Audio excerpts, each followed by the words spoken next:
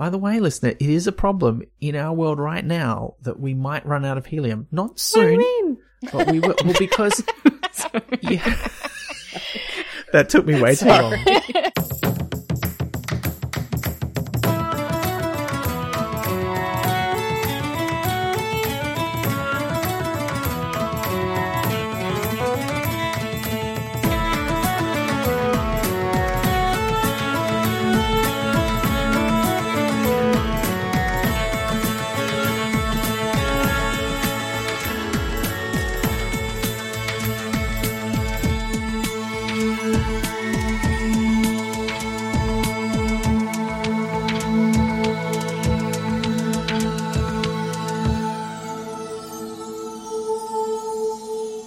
Hi, I'm Elizabeth Flux. I'm Ben McKenzie. Welcome to Prat Chat, monthly Terry Pratchett Book Club podcast. Each month, we discuss one of Terry Pratchett's books with a special guest. This month, we're talking about The Long War, or The Longest Journey to Finding Out the Title is Pretty Much Wrong. And our guest is writer and editor, Deanne Sheldon Collins. Welcome, Deanne. Thank you for having me. I'm really excited to be here. Oh, look, it's such a pleasure. You're a Terry Pratchett fan. Yes. But did you get into Terry Pratchett the usual way through the Discworld? Yes, I did. It was, one might say, a little bit of a long journey for me because Appropriate, you see what I did there. Wasn't a long war though, for what it's worth. Neither was this book. When I was in year 8, I think we studied The Amazing Maurice and His Educated Rodents at school. And I enjoyed it, but that wasn't like my, Terry Pratchett awakening moment. Like I liked it and then I kind of went away for a few years. And then when I was at uni, some friends who were really into kind of Terry Pratchett's, broader oeuvre put me onto the Discworld just in general. And I was like, oh yeah, I think I read like one of those books back when I was like 13 or something. And we were at a secondhand bookstore and they had The Color of Magic. And I was like, okay, apparently this is the first in the series. So I'll buy this one because I like to read things in chronological order. As you can tell, I didn't know a lot about Pratchett at the time. You don't really need to start with that one to get to know the Discworld. But yeah, I read it and I remember the first few chapters, like I laughed a few times, but I hadn't quite gotten that sense of his humor yet. Like I didn't really get it. And I remember messaging one of my friends like at the train station after we'd parted ways going, oh, there was a joke about a Big Bang. That was really funny. Haha, I like Terry Pratchett. And then I actually like sat down and read the book properly and began to realize just that it was this amazing kind of loving satire of this swords and sorcery genre that I was already a huge fan of. And I love satire and I love fantasy. And so it was kind of like that was my revelation of, oh, this is what Pratchett's doing, this really interesting commentary on things. And it's also one of his only books, I think, that like really ends on like a literal cliffhanger, or in this case, a world hanger. Spoiler alert, I guess, for any listeners. And I like ran out and bought The Light Fantastic because I wanted to know what happened next. But then those two were kind of that duology. And when I finished those, I was like, okay, I'll go on to Equal Rights and Maud. I'll read them in order. And I enjoyed those, but after I'd read about 4, I was like, oh, you really don't need to read these books in any particular order, like, or at least not the way that I'm viewing it. So after that, it just kind of became this erratic thing of like, if I found a Pratchett book that looked interesting, I'd read it. And it was, yeah, my favorite to this day is Going Postal, which I just yes, oh my God. Excellent choice. Yes, it's the classic. I think it's a lot of people's favorites for very good reason. I think that was Pratchett at his peak. And so I've never found another one that got me quite the same way Going Postal has, but I do have very fond memories of like getting to know Rincewind and all that kind of like wacky early Pratchett in The Color of Magic. Yeah, obviously we haven't got you in today to talk about a Discworld book. Have you read any of his non-Discworld stuff before this? I haven't, no. And when I got the email, I was simultaneously like, oh, they want me on Pratchett. That's so exciting. And oh my God, it's one of those ones. Because it's a type of Pratchett that I wouldn't normally approach. Like I'd heard mixed things about it, but the actual reading of it was a little bit like homework, if I'm honest, because I was reading it for a purpose. I was reading it with a deadline. I was like, I have to have this done by the day of the recording. I'm going to force myself through it, even if I don't like it. And I actually enjoyed it a lot more than I expected to. So I sound like I'm being negative, but I actually, I'm glad we're chatting about it because I think it's a really interesting read. But yeah, it's not my usual choice of Pratchett. And Baxter, I actually haven't read any of his standalone novels, so I'm a newcomer to Baxter.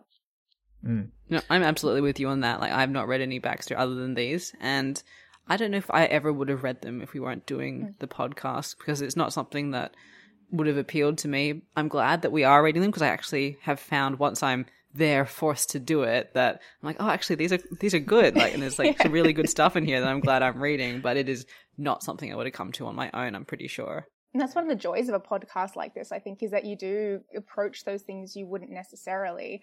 I found similar experiences when I was a book reviewer for Aurealis. I would sometimes read books that I would never have approached normally. I was just reading them for the reviewing, and I actually discovered some really great sci-fi and fantasy that way. And you're a big sci-fi fantasy reader. I mean, we know of you through the Speculate science fiction convention. Well, what would we describe it? I can't remember what it's... Best time ever. Yeah, I mean, Lisa's got it. Lisa's got the tagline right there. Yeah, it's Speculate is essentially, it's kind of a marrying of a science fiction convention and a writers' festival, because the focus is that it's a sci-fi, fantasy, horror event, but for writers more than sort of readers and consumers. Obviously, readers are very welcome there, but it's a writers' festival. It's sort of first and foremost, I think. But yeah, it's a couple of days of, well, we had 2 festivals and then went on hiatus. And then in our hiatus year, 2020 happened. So we kind of ended up on hiatus from our hiatus. But there are some interesting developments happening at Speculate in the near future. So that's exciting. Stay tuned, folks, particularly if you're in Melbourne, but maybe anywhere. Who knows what form festivals will take in the future. But you're pretty well read in terms of fantasy and sci-fi. Is this kind of thing your kind of deal in that realm? Not usually. I think I'm one of those sci-fi, spec-fic, I keep sort of using it interchangeably with sci-fi and fantasy, but obviously the speculative fiction umbrella covers a lot of genres and subgenres. But I've always been kind of that fantasy fan who likes the idea of science fiction, but hasn't found that much sci-fi that really spoke to me personally. And I don't think that's not a criticism of sci-fi as a genre. It's just that the things that I look for in what I read and engage with are often not the sort of the priority areas of science fiction. Like I think one of the reasons I enjoy fantasy a lot more is that sort of a lot of the iconic fantasy stories that I enjoy, they're very world building heavy, but they're also quite character driven, whereas sci-fi is often more about like the big ideas, the science, the world building is often more technical. Obviously I'm generalizing, and a lot of hard sci-fi is actually very driven by emotion and characters, but just the genre kind of in a general way, often I find it harder to connect with characters. So something like this was really interesting for me because it was an author who is best known for fantasy coming together with an author who is best known, I think, for sci-fi, and writing something that I think on the surface it looks like hard sci-fi. I was expecting it to be very much like a kind of space opera, and in reality sort of reads almost more like fantasy in some ways, I felt. Yeah, I think this is typical of a lot of Pratchett's work, is that even when he's dealing with the tropes of one genre, he might feel a bit like something else. Like I often feel like a lot of the Discworld reads in some ways a bit more like, I mean, fairly loose sci-fi, but it's got that more sort of holding a mirror up to the real world kind of attitude that I think good sci-fi often has. But then he's doing it through this fantasy lens rather than a science fiction lens. And I think this book is, and the series so far, I mean, I've only read the first 2, but I feel, yeah, I agree with you. Although knowing that the next 2 books are The Long Mars and The Long Cosmos, I'm like, well, maybe it's going to get more space opera. I don't know. I don't know. The Long War was not nearly as confrontational as I was expecting it to be. Well, yes, true. Yeah, but it was a long book. Keep that in. Just the way that Liz said it encapsulated a lot of feelings, I think. But we should discuss the book at hand, and we like to kick off our discussion of the book with a reading of the blurb. The long earth is open. Humanity has spread across untold worlds linked by fleets of airships encouraging exploration, trade, and culture. But while mankind may be shaping the long earth is, in turn, shaping mankind. And a collision of crises is looming. More than 1 million steps from the original Earth, a new America is emerging, a young nation that resents answering to the Datum government. And the trolls, those graceful hive-mind humanoids whose song once suffused the long earth, are, in the face of man's inexorable advance, beginning to fall silent and to disappear. It was Joshua Valiente who, with the omniscient being known as Lobsang, first explored these multiple worlds.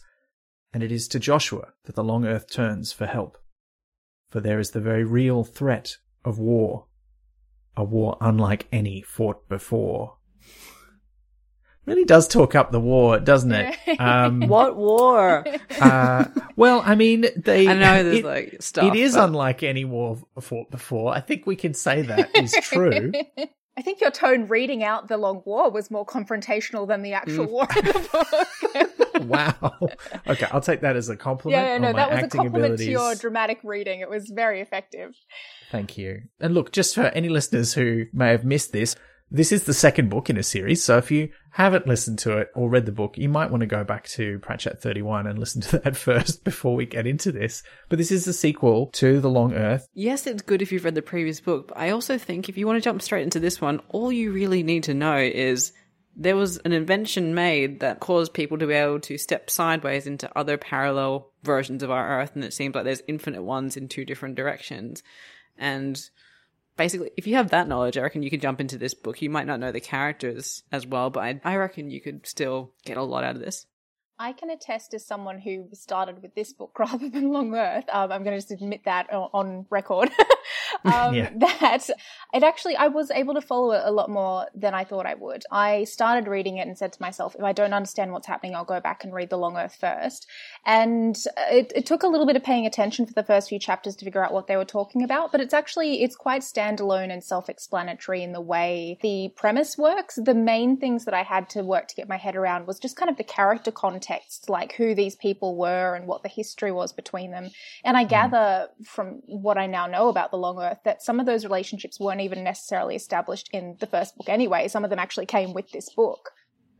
Yeah, I mean, there are characters, and we'll get to a few specific examples, I'm sure, but there are characters in this book who are quite major characters here who were in The Long Earth, but were literally mentioned in one sentence. Like, it's quite an amazing... I have a feeling like the two of them must have sat down and planned out all of these books all together, like who was going to be important in what book, and then when they were writing the first one, they were just like, oh, this guy's not going to show up till the next one, but let's just mention him here. And you're like, what? This is weird.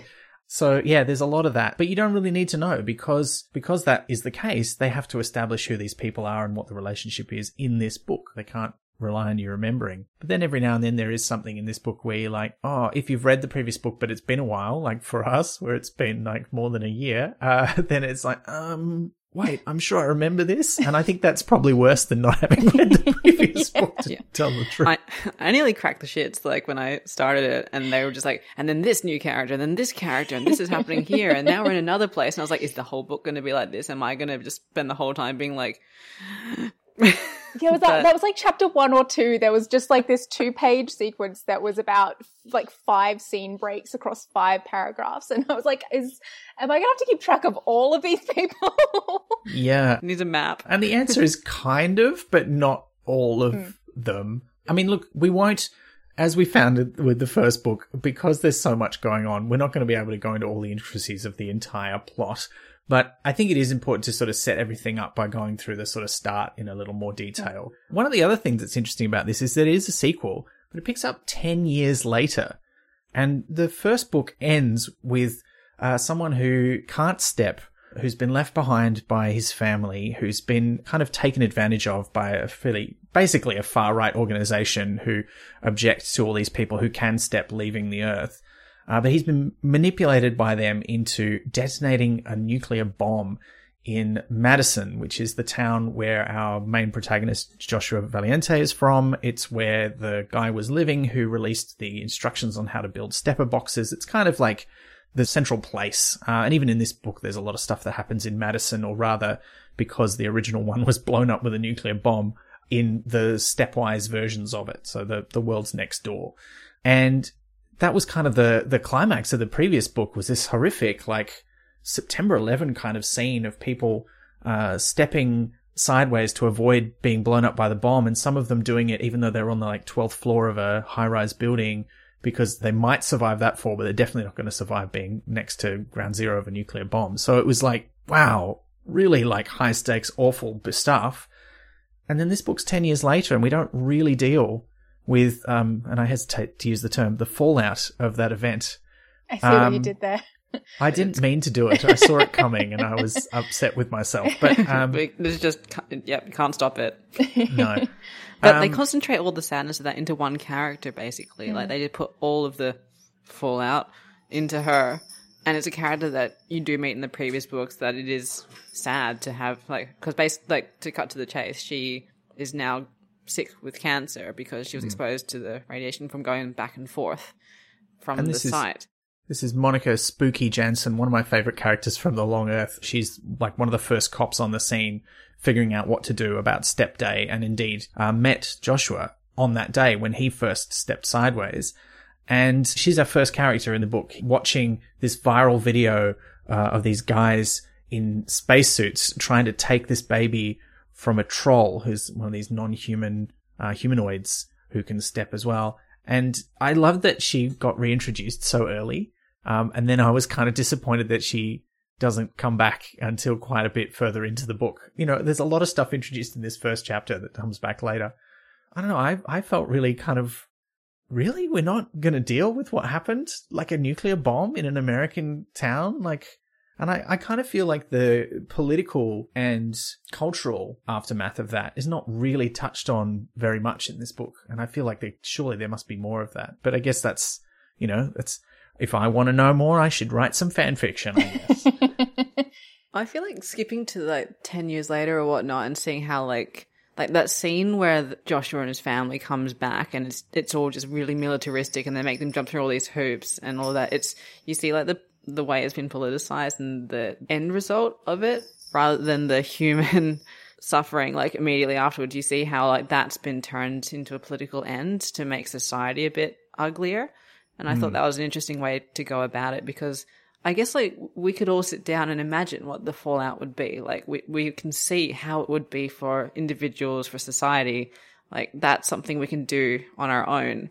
But these authors, I think, were showing us their version of how the politics would play out. And so maybe it's kind of nice to be given the credit that we can fill in the gaps ourselves. I think that's a really interesting point, Liz. And that made me realize as well that if we are drawing those 9/11 comparisons, this book was probably written 10 years after 9/11 happened. Like it was published 2013. They were probably writing it around 2011, 2012.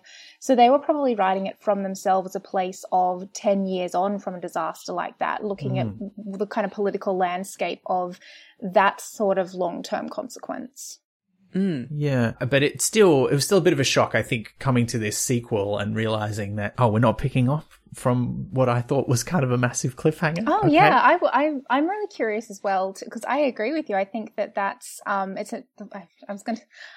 it. It's an explosive ending to the book. I'm just going to lean into it. It's an explosive ending to the book, and you would expect it to take up, if not exactly where it left off, then still in that immediate aftermath. And I'm really curious about where book 3 is going to start after that Yellowstone ending. Like, are they going to do the same thing for, ending this book on a really climatic, earth-changing, or in this case, sort of multi-earth-changing event? Or are they going to go into another time leap or different focus? And if they do that, I think the context will be different as well, because as you pointed out, this was a, political domestic terror attack as opposed to a natural disaster. So the, the fallout from that would probably be different. But also we've seen even in this book, the glimpses of people sort of politicizing that natural disaster and saying, this is a sign of the end of times because of the people who are leaving humanity and that kind of thing. So I am curious to see how they will approach that in the third book. Yeah. It's the year 4000. All the characters he spent a whole 540 pages learning about are dead. Welcome to 50 new characters. No, there was that one fish in chapter 10 of The Long War who's now a main character. Yes, look, it could happen. But look, let's look at what they are concerned with as this novel opens, because Spooky Jansen, who I'm going to call Spooky, even though it only comes up once or twice, but just because I like her and I love her nickname. She's retired. As you say, she's sick because she's lived near Madison She's living in Madison West 5. And just as a recap for listeners, if you haven't read the book for a while, they refer to the directions in which you can step as east and west, but these are just arbitrary labels for the two directions in which you can go. But maybe there's more. They do talk, yes. Well, we'll come back to that. But they do say, they do make a big point that because those are the labels that have been chosen for cultural reasons, people in America particularly choose to step west, and people in China in this book choose to step east. But you could go either way. But yes, but she's living there. She's been living next door, but she hasn't been able to stop going back to the datum version of Madison where she was a police officer trying to help people out and figure out what's going on. And that's meant she's had too much exposure to the radiation there and she's now got leukemia. But she's watching a video as it opens, as I was talking about earlier, of these two guys in spacesuits trying to take this troll's baby. And the troll's called Mary. And she refuses to let them take her baby. And there's quite a graphic description of how in the video she snaps this sort of cattle prod that they're trying to jab her with in half and then jams half of it into this guy's eye. Like, it's a weird moment where it's like, okay, I can see how people's opinions of this are going to be polarized in terms of people in the world. But I think Pratchett and Baxter are writing it pretty firmly in the camp of these guys are jerks. Like, they got what was coming to them. And interestingly, there's a lot in this. Like, it really sets up a lot of stuff about the trolls. For example, Mary's able to sign quite emphatically, "I will not," which becomes quite a thing later in the book. And she's watching it going, okay, well, this is not great. And it's kind of it's described several times as being like the tip of the iceberg as to what's going on with human troll relations. So that's one thing that's happening in the first chapter.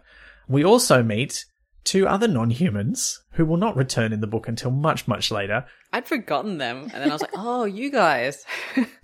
But one of them is described, well, they're given names by humans to make sense of them. So there's one who's described as a kobold, who's sort of another weird sort of offshoot of the lineage of humans. And then the other one is a beagle, who's wearing a gold ring with sapphire set in it, which is significant. And having read the first book, I immediately kind of knew what that was and had some ideas about what it might mean. And I'm very smug that I was more or less sort of right, not entirely, but I was very happy about that. You should be. There's a lot in that book.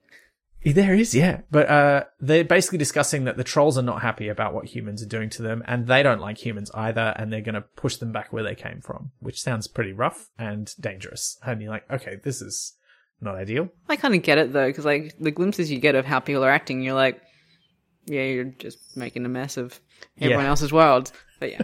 Totally. And being rude and mean.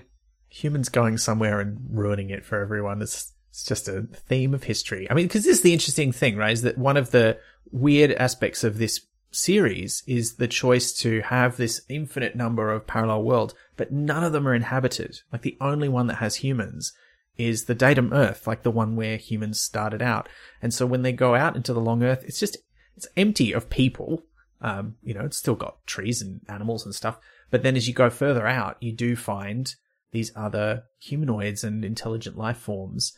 And so there are still people for humans to mistreat. There's only a few times where they really make a direct analogy of colonization and the way that, particularly Europeans would treat indigenous populations as they traveled around the world. Oh, they quite literally had like a sugar plantation scene though that was like really like unambiguous. Yes, during one that's of the, true. Yeah, they were literally on a plantation for sugar and it was horrible. But this is a really good way of exploring human nature, having all of these different, like, because you can basically just set up a whole bunch of different societies and see how different groups of people would fail or succeed or thrive, or just pick on different bits of human nature. And I found it really interesting seeing that mostly it's regressing.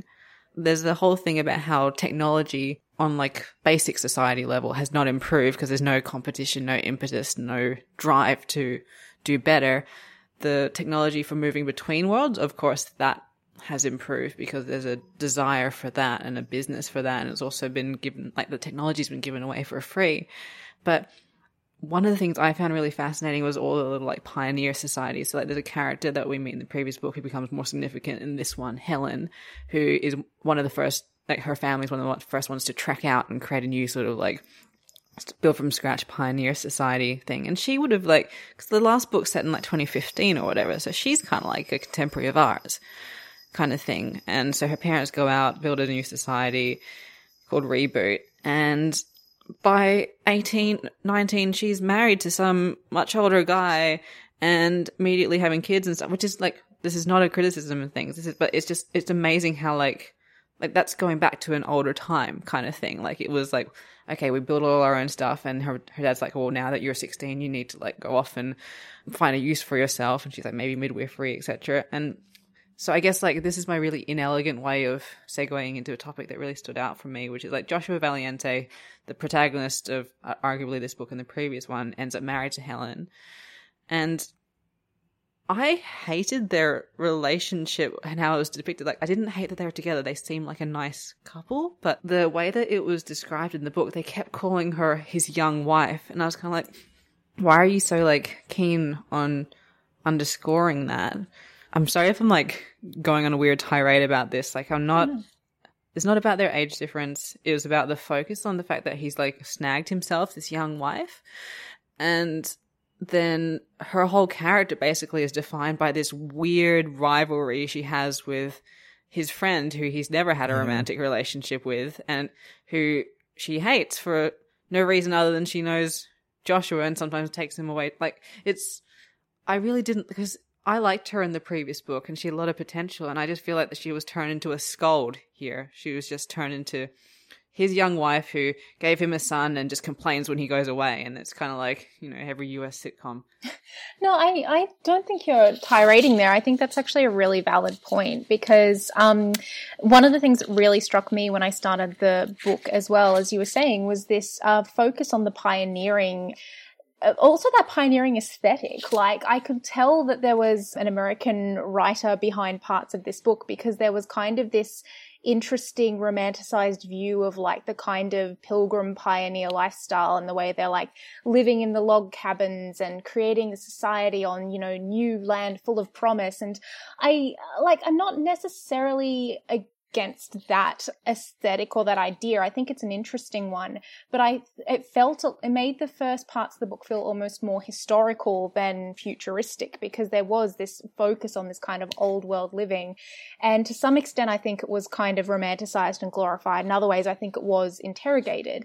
But I think that Helen very much did come into that, and the way she almost became kind of the novel's symbol of that way of life, the way that she was treated by the narrative and by the characters. She was this little woman to the famous man, stands in the shadows, raising his son, wanting to hold him down to the hearth when he is an adventurer kind of thing. And there were aspects, as you say, of their relationship that I did really like. And I thought that they were in many ways quite a nice couple, but the representation of their relationship and the way that it fit in with the other themes of the book was interesting. Yeah.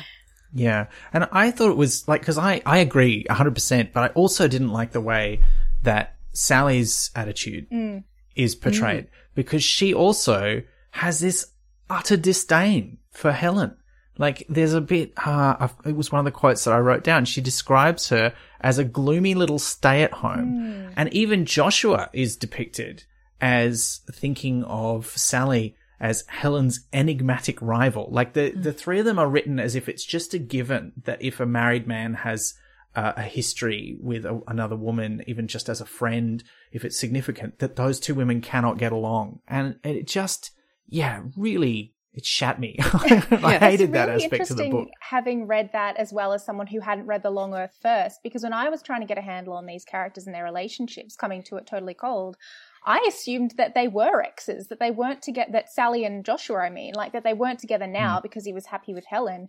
But the way that relationship was written, even within the book, without having that broader context, I assumed that Sally was some old love of Joshua's who they'd reached a point of being friends, but there was always going to be that history between them. So it was really interesting to me to realize that there never was anything like that going on between them. That's just the mythos around them. And even they seem to be buying into it.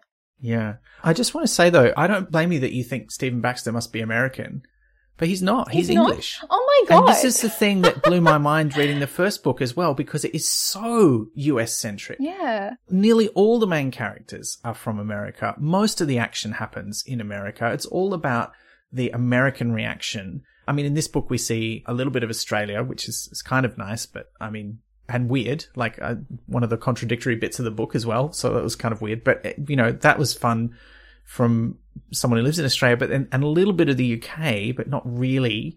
And in the first book, they're quite disdainful of the UK. Like, they hardly say anything about it, except that basically they're the fuck-ups of Step Day, right? Like, the UK economy collapses. They're no good. They can't do anything. I thought it was quite interesting, and I'm sure I thought this when we were reading the first book. They talk about the fact that, you know, the whole resource industry, basically the bottom falls out of it because there's so much gold and silver and wood and iron. Like, there's so much of this stuff available that none of it's worth anything anymore, which basically would overnight tank the Australian economy. Yeah. So, but that doesn't, there's no repercussions of that. It's not really talked about. So they're not writing, it's not like they've researched every country in the world and sort of figured out what would happen there. For some reason, they've just decided to really focus on the US. And I don't know if that's just from a Western bias of, well, we want to talk about one of the superpowers. I didn't like that it was so USA-centric. I was wondering if I was missing out on a full experience because I don't have the nostalgia, the connections, or understand the significance of this place or that place. I can't draw those sort of lines back.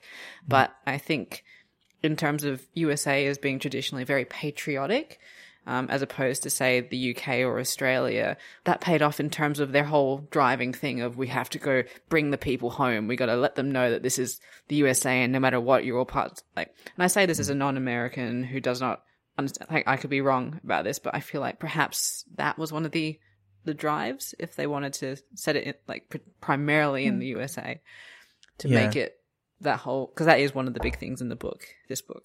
Yeah, and the way that the plight of the long Earth colonists in the aegis of the US, which is what they call the footprint, so basically the version of America that exists on all these other worlds, the way that echoes the experience of, well, European settlers in America, particularly people who lived in the English colonies there, who during this later on, the stepwise colonies of America, a lot of them sort of gather together and try to do their own declaration of independence, because just like the Americans were pissed off at not having any representation in the UK Parliament and yet still having to pay taxes, we see it again here. The people who've gone out into the long Earth are like, you want us to pay taxes, you want to freeze our assets if we've gone too far away, but you expect us to obey by your laws and do your thing. No, we don't want to do that. And you're like, okay, well, so that it's certainly that aspect of it. But I also think they picked that story to tell.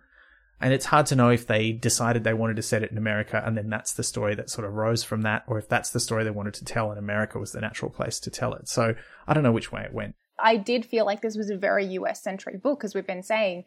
And one of the things that struck me throughout this book as I was reading it, I think that this book has a very confused relationship with colonization. I think that it simultaneously recognizes many of the issues with that and wants to highlight them, but also doesn't necessarily have the, I don't know, I just feel like it makes some cursory attempts to interrogate it, but in a lot of ways it kind of just brushes it to the side. And it's not alone in that. I think that a lot of science fiction, particularly science fiction written by people in, particular positions of privilege or coming from colonial powers, will often deal with this tension in sci-fi that is, we want to explore far off lands. We love the idea of what's beyond the horizon. We love the idea of the great unknown, but an inconvenient truth of that, human history of exploring the so-called unknown is that often the unknown was actually already inhabited by someone else. And, the intrepid explorers who we tend to historically romanticize were often actually colonizers. They were, hurting people and endorsing these power structures that we're still feeling the effects of today. And I think a lot of sci-fi has a tension where people want to explore that idea of, what lies out there without having to deal with the kind of inconvenient truths that come with it. And a lot of sci-fi either sort of just hand waves that away through convenient things like, oh, we did colonize this entire planet, but it was uninhabited, so it's okay. Or like deals with it as a really central theme because there's no way you can really deal with it without actually making it a central focus. So I don't think that Baxter and Pratchett are alone in having this tendency of exploring multiverses and kind of brushing some of the colonial aspect under the carpet. And I think that they do, I think their hearts are in the right place in terms of trying to like raise some of those questions. But I do think that there was underscoring a lot of it a sort of unintentional romanticization of that kind of pioneering lifestyle. And like, you know, you've got these, pioneers who are very much like ye old American, but I think there's like one mention of Native Americans in the entire book. Like there's a little bit of wanting to have the cake and eat it too in terms of that, I think. Yeah. And even the references to Australia, while, you know, the main Australian character is, an Aboriginal man, and he's got one chapter that's kind of about his story, all the other little references to Australia are all about sheep farms and the introduction of rabbits and, the modern colonial experience of Australia. So I agree, it's a weird kind of attitude, I guess, or a weird blind spot maybe. I think also the way that the trolls were used murkied things up a bit, because I think they're a really good device. They're an interesting character, but sometimes they overtly they drew direct bows to historical events, and other times, like sometimes it's strange, like the sugar plantation thing was the thing that really got me, because that was definitely an allusion to slavery. But then outside of that, they're like, the trolls are happy to help. They're curious about people. The thing that got me there was that for most of the book, they're their own thing. They're just a unique thing to this book that shows how humans treat something different as other, no matter what the evidence is, that they have sentience, they have life, they deserve respect. But when they overtly tried to make it metaphor or allegorical of things, it muddied that a bit. Yeah, because even the trolls working on the sugar plantations are said to, like, it's not like anyone's forced them to do it. Like, the closest it comes is there's people herding them places, but you get the impression, like, there's no way that they could make them do anything, really. Like, they can just leave anytime they want, but they don't. And yet at the same time, the people herding them are said to have whips with them. And there's sort of a weirdly uncomfortable, but also doesn't really go anywhere conversation between Helen and Joshua when they're watching this from one of the Twain airships that they're on.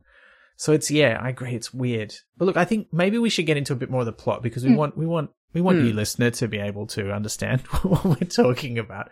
So the other things that are set up very briefly in this first chapter, apart from that incident with the troll Mary and the kobold and the beagle talking to each other, there are a few other things set up that we'll come back to throughout the book. One is Maggie Kaufman, who's a captain in the US Navy, who is taking command of a new military airship, which are called Twains, a nickname that both is delightful because it sounds like train, and they use it like train, but also makes sense because it's an allusion to the first such airship, which was called the Mark Twain from the first book. So that was cute. But she's taking control of one of these new Twains for this new operation that's going to start up. It's called the USS Benjamin Franklin.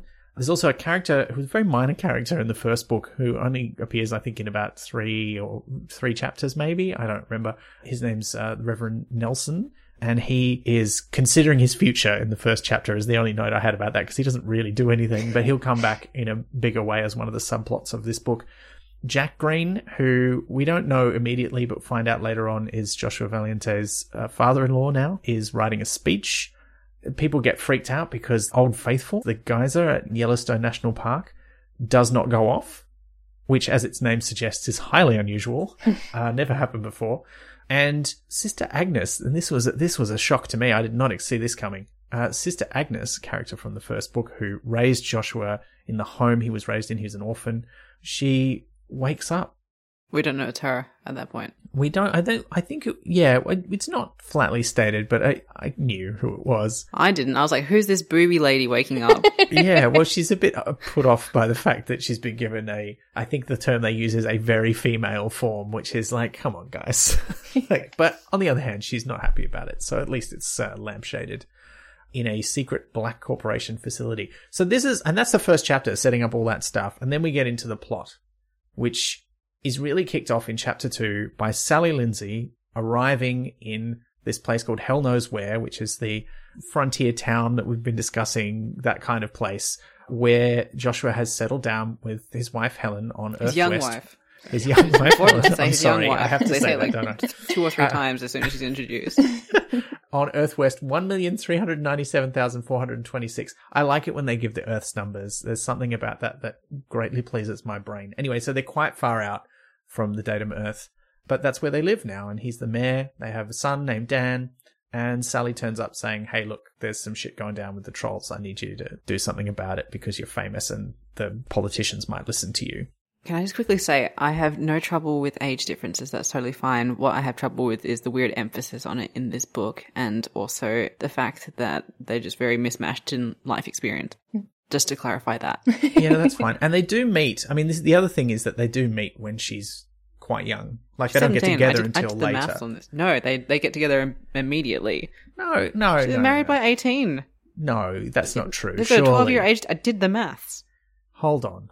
It does actually say, hold the phone. Because I remember, again, I had no idea who these characters were, but there were some hints about their ages when they first appeared, and I was immediately sitting there going, hold on, so he must be at least this age, and maybe she's older than she seems, and then they're like, no, they got married at 18, when she was 18, like it explicitly says at one point.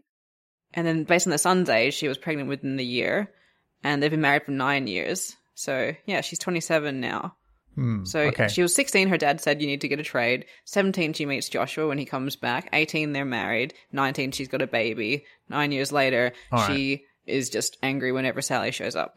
Look, I didn't do that maths, but now that you have explained it to me, I'm a little bit upset by it as well. Because you're right, it's not the number of years between people's ages, it's about the life stages that people are at. And if somebody is a full-on adult and someone else is still in that your brain's not fully cooked stage of being under 25, that is an imbalance that, you do need to consider, and which is just sort of not really gone into very much. Yeah. I mean, the meeting is in the first book, but it's very brief. When Sally and Joshua are coming back from what we find out in this book has been a journey published as a book called The Journey, because it's the first journey that goes really far into the long earth.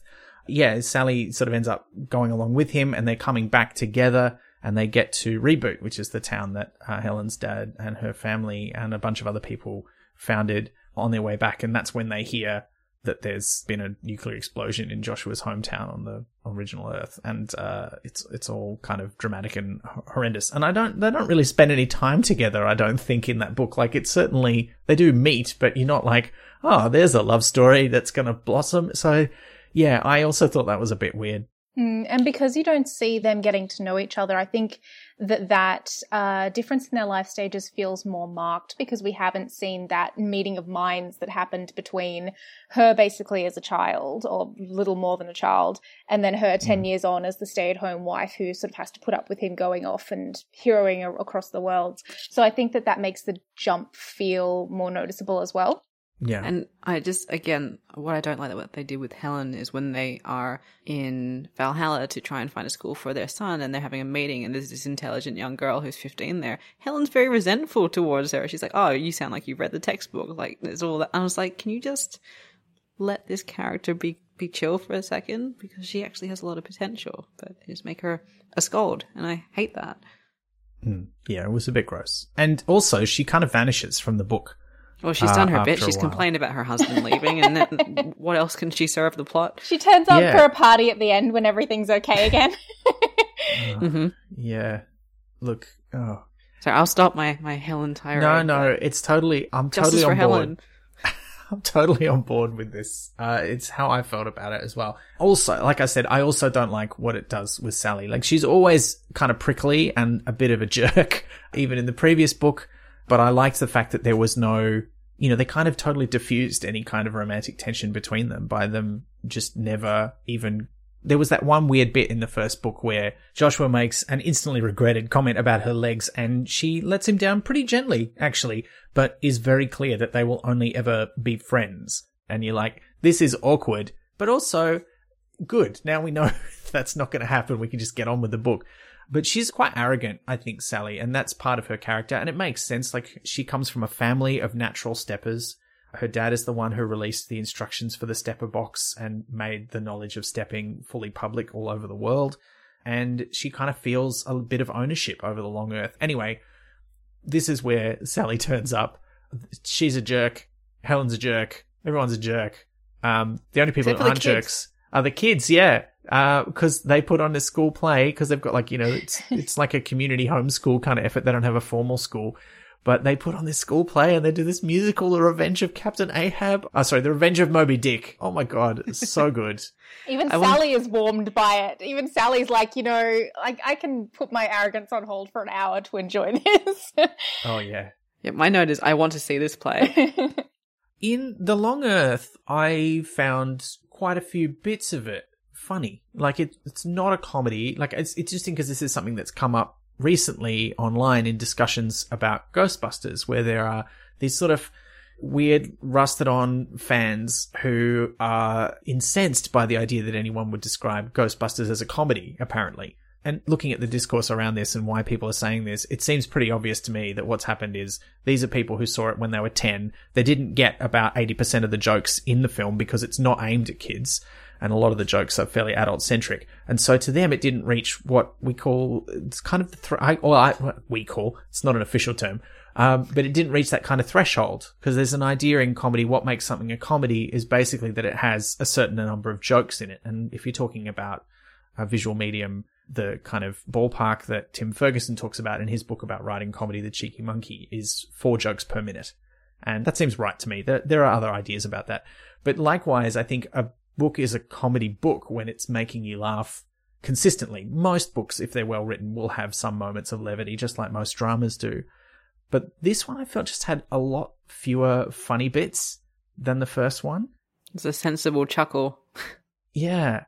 Yeah, sensible chuckle, that's it. I had 1 or 2 of those, but it was not a funny book to me at all, really. There were just 1 or 2 moments, like, you know, the school play that made me chuckle a bit. But I think I also may have noticed that more because inevitably when you're coming at a Baxter and Pratchett book, when you've only read Pratchett, you're expecting it to be funnier. You're expecting some element of the absurd in this sci-fi. And I don't think I've ever read a Pratchett book with so little, like, sort of overt humor. And I think it was more noticeable because of that.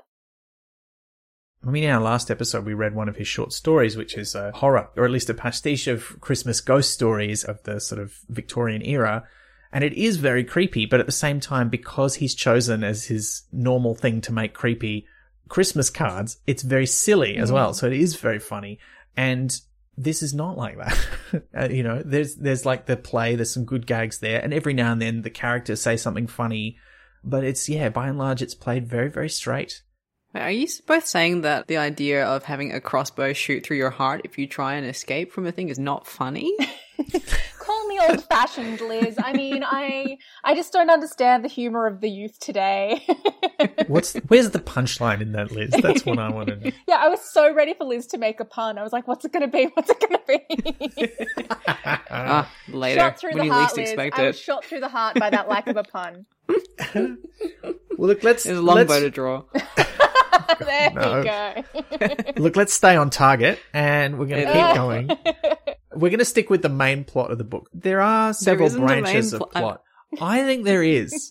I think there's a main plot about the plight of the trolls and the main characters who are caught up in trying to do something about it. And they do go off on little sort of side trips, but none of them really diverge that much from humanity screwing up our relationship with the trolls. The trolls are leaving the Long Earth. They keep saying that this is upsetting the balance of the Long Earth, although they never really explain. Oh, there's one bit where they explain that when you go to these other worlds, what people expect is that they think of those worlds as being what the Earth would be like if there were no people there. But this book doesn't go out of its way at one point to explicitly say that, no, that's not true, because the trolls are there. It's not like a completely unspoiled planet if there were just no people, because there are trolls instead, and they have an impact on the world, but in a very different way. They travel through the worlds gathering stuff that they want, finding things where they're easy, and if there's not an easy stuff to find, they move on somewhere else, because why would you stick around in one place when you've got such an easy way to move somewhere else where you can find more resources? And there are humans now adopting this way of living as well, who they call combers, as a kind of an allusion to beach combing. But I think that is the main plot. It incorporates a few other things as it goes, but there's that, and then there's kind of 3 other main plot threads, and then there's a sort of a dangling thing that isn't really a plot, it's just a thing that they tease at the start, and then that comes back at the end, and we get periodically reminded of, which is this weird instability in the Yellowstone National Park. So I think this is the main plot. And where it starts is with Sally going to Joshua and saying, got to do something about this. And him going, all right. I guess I'd argue that's a theme, but we're not going to get into a big thing about that. It's just because there's like so many plot points that go in different directions. I would argue that's a unifying theme, but yeah. But yes, they go to Dathom Earth to try and advocate for the trolls who are being mistreated, especially in the wake of this viral video. And that's where we get to one of my favorite sections of the book, actually, is when they're on the luxury Twain. Oh, yeah. Which they bought in Valhalla. And we don't need to go into this in detail because we can't cover everything in detail. But I do like the stopover in Valhalla where they kind of established this is a city founded on the new ideas of combing. So unlike a lot of the settlements that we meet that are kind of traditional modern human Western settlements in that they are doing agriculture, they're growing things, they're breeding animals, they're not really doing that. They're sort of a hub where people who are just going to other worlds all over the place and finding stuff can bring it back and trade it for other things that they need because there's no shortage of resources. So they don't need to do intensive agriculture to feed everybody and have all the resources they need. So I kind of liked that. And we also briefly meet Helen's dad, who now works as a speechwriter for the mayor of Valhalla. She, of course, disapproves and is grumpy through their whole meeting. Yes. From a place of love, I think that's the one bit of grumpiness where I'm like, I kind of get this. Like, she feels like he's pushing himself too hard and neglecting his actual, personal relationships because he blames himself for what his son did because Helen's brother was the guy who blew up the nuke in Madison. And it felt to me like, and there are a couple other scenes like this in the book, it felt to me like this is something quite deep you're talking about, but you're giving it real short shrift here. Like you're having like 1 5-second conversation about this that we're supposed to unpack a lot of emotional baggage from, and then you're not going to come back to it because you're really not going to revisit these characters too much during the rest of the book. And the start of the book had quite a few moments like that as well. It took me a while to figure out who was the protagonist of this book, sort of in the same way it takes a while to figure out what the main plot might be. Because, I eventually settled on, I think that this is meant to be Joshua's story. It's an ensemble cast, but it's Joshua's story. But those first few chapters, there were points, it wasn't just the alternating perspectives. It was the fact that you would sort of sit down with a character, you'd get 2 chapters devoted to their life story, and then it would just move on. Like the Australian character who Helen... Thomas? Is it? Thomas, yeah. Yeah, him. And even Helen kind of gets 2 chapters of pioneering recap to the days on Reboot. And the priest as well, who, the minister who, sort of becomes a major subplot, but is only actually in about 3 chapters. There were just a lot of moments where someone seemed really significant because we'd sit down with them for a while. We'd get this kind of intensive deep dive into their life story. And then that was just done. It was like, okay, that person's not important anymore. Or they'll come back for 1 appearance. But maybe they'll be in the next book. Who knows? I feel like there's a lot of sowing the seeds for sequels in this book. I started to have so many suspicions about so many characters because of what they did with characters from the first book in this one. But yeah, so there's that sidestep on Valhalla where they meet a couple of people who we then hear about, but then they don't really come back again. They are taking Bill with them, who it's probably worth mentioning because he will have an effect on the plot much later. But again, he sort of vanishes from the book apart from little mentions for most of the middle of it. Who is one of the characters who's in this book as a fairly significant character, even if he's not in a lot, who is literally mentioned as 1 sentence in the first book as someone who was at the home with Joshua as a child. 1 sentence where he's not even given exactly the same name. He's called Billy Chambers, and here he's Bill Chambers. I had to look that up, but he's I was grown sure. Up now. He's no longer a Billy. Yeah, fair enough. Anyway, but yes, so they have a bit of a side thing there. We meet Thomas. We get his backstory, as you say, which was quite interesting. I think we can come back to that if we've got time later. But then they get on the luxury Twain from Valhalla back to the Dathom, which is, it sounds cool. I want to go on one. I kept picturing it as the fancy bit of Snowpiercer from the TV show. But no. Yes. So the Twain is it's like a dirigible. It's a helium-filled airship because now they've got plenty of helium, which, by the way, listener, it is a problem in our world right now that we might run out of helium. Not soon. What do you mean? But we will, because... yeah. That took me way too long. That was very good. But we might run out of it. So stop breathing it, Liz. Because we get it by mining it out of the earth. It's trapped in pockets underground. And once you use it and it escapes and it goes up into the upper atmosphere, so we're gradually running out. And they don't have that problem anymore because they've got all these Earths and they can tap as much helium as they want and they won't run out. So that's nice. It's not how it works in the real world. And yeah, they're on it. This bit does have probably the best pun in the book, though, Liz, in the bit where they're on the ship, because they're treating Joshua with a bit of special treatment because he's the famous guy who went on the journey 10 years ago and, you know, discovered the gap and all that kind of stuff. And so they're giving him special treatment, and also his family, which means his son, Dan, who really wants to be a Twain driver when he Twain driver when he grows up. It's hard to say.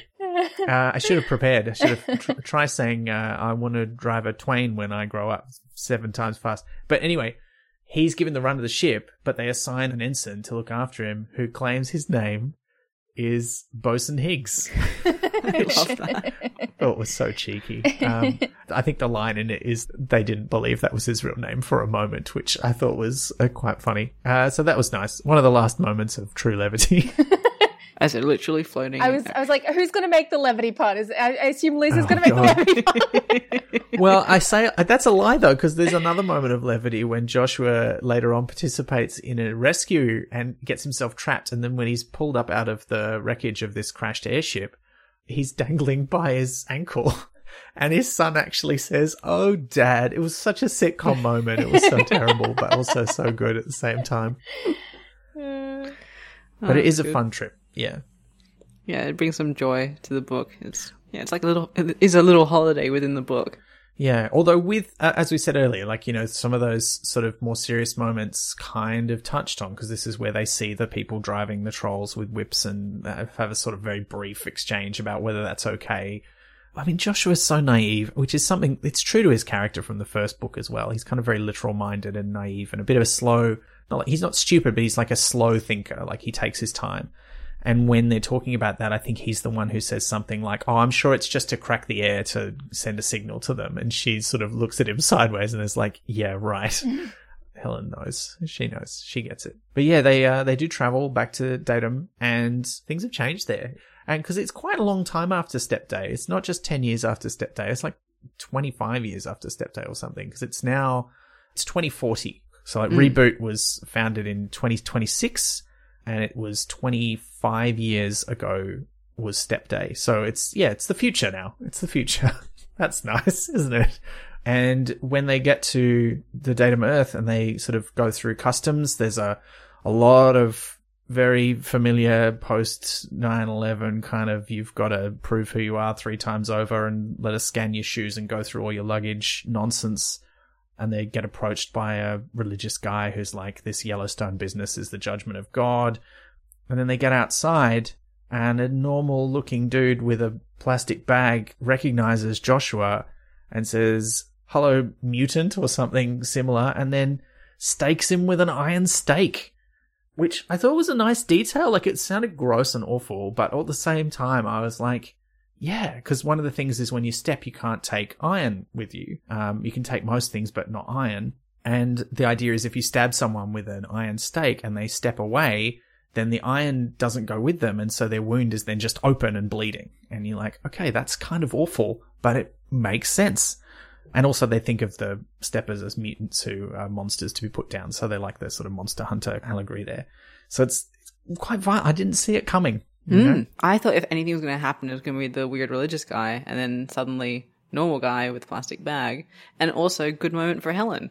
Yeah. Finally. I found it really interesting, speaking of the political exploration of these anecdotes, the fact that Helen actually got imprisoned briefly for the self-defense. I thought that was a really interesting moment of, I don't know, I think there's a political commentary in the fact that they were clearly victims of this attack, but they still, and even with all of Joshua's influence, they still had to, jump through some hoops to get Helen out for just, punching someone who literally staked her husband. I found that very interesting. Because they're other and they're protecting their own, even if their own is actually the villain. But a really interesting thing from that section as well was how, I can't remember who pointed out, possibly Helen, about why are they going through all this security when you could just step somewhere else within like just a few kilometers away, basically. But it's symbolic to show your people like how other these people are, how dangerous they are. We have to go through these processes. It's all about making that distinction and making elsewhere seem unappealing Yeah, and also look at us keeping you safe from these terrible people, something I think every Australian should be able to recognise from our own government's behaviour.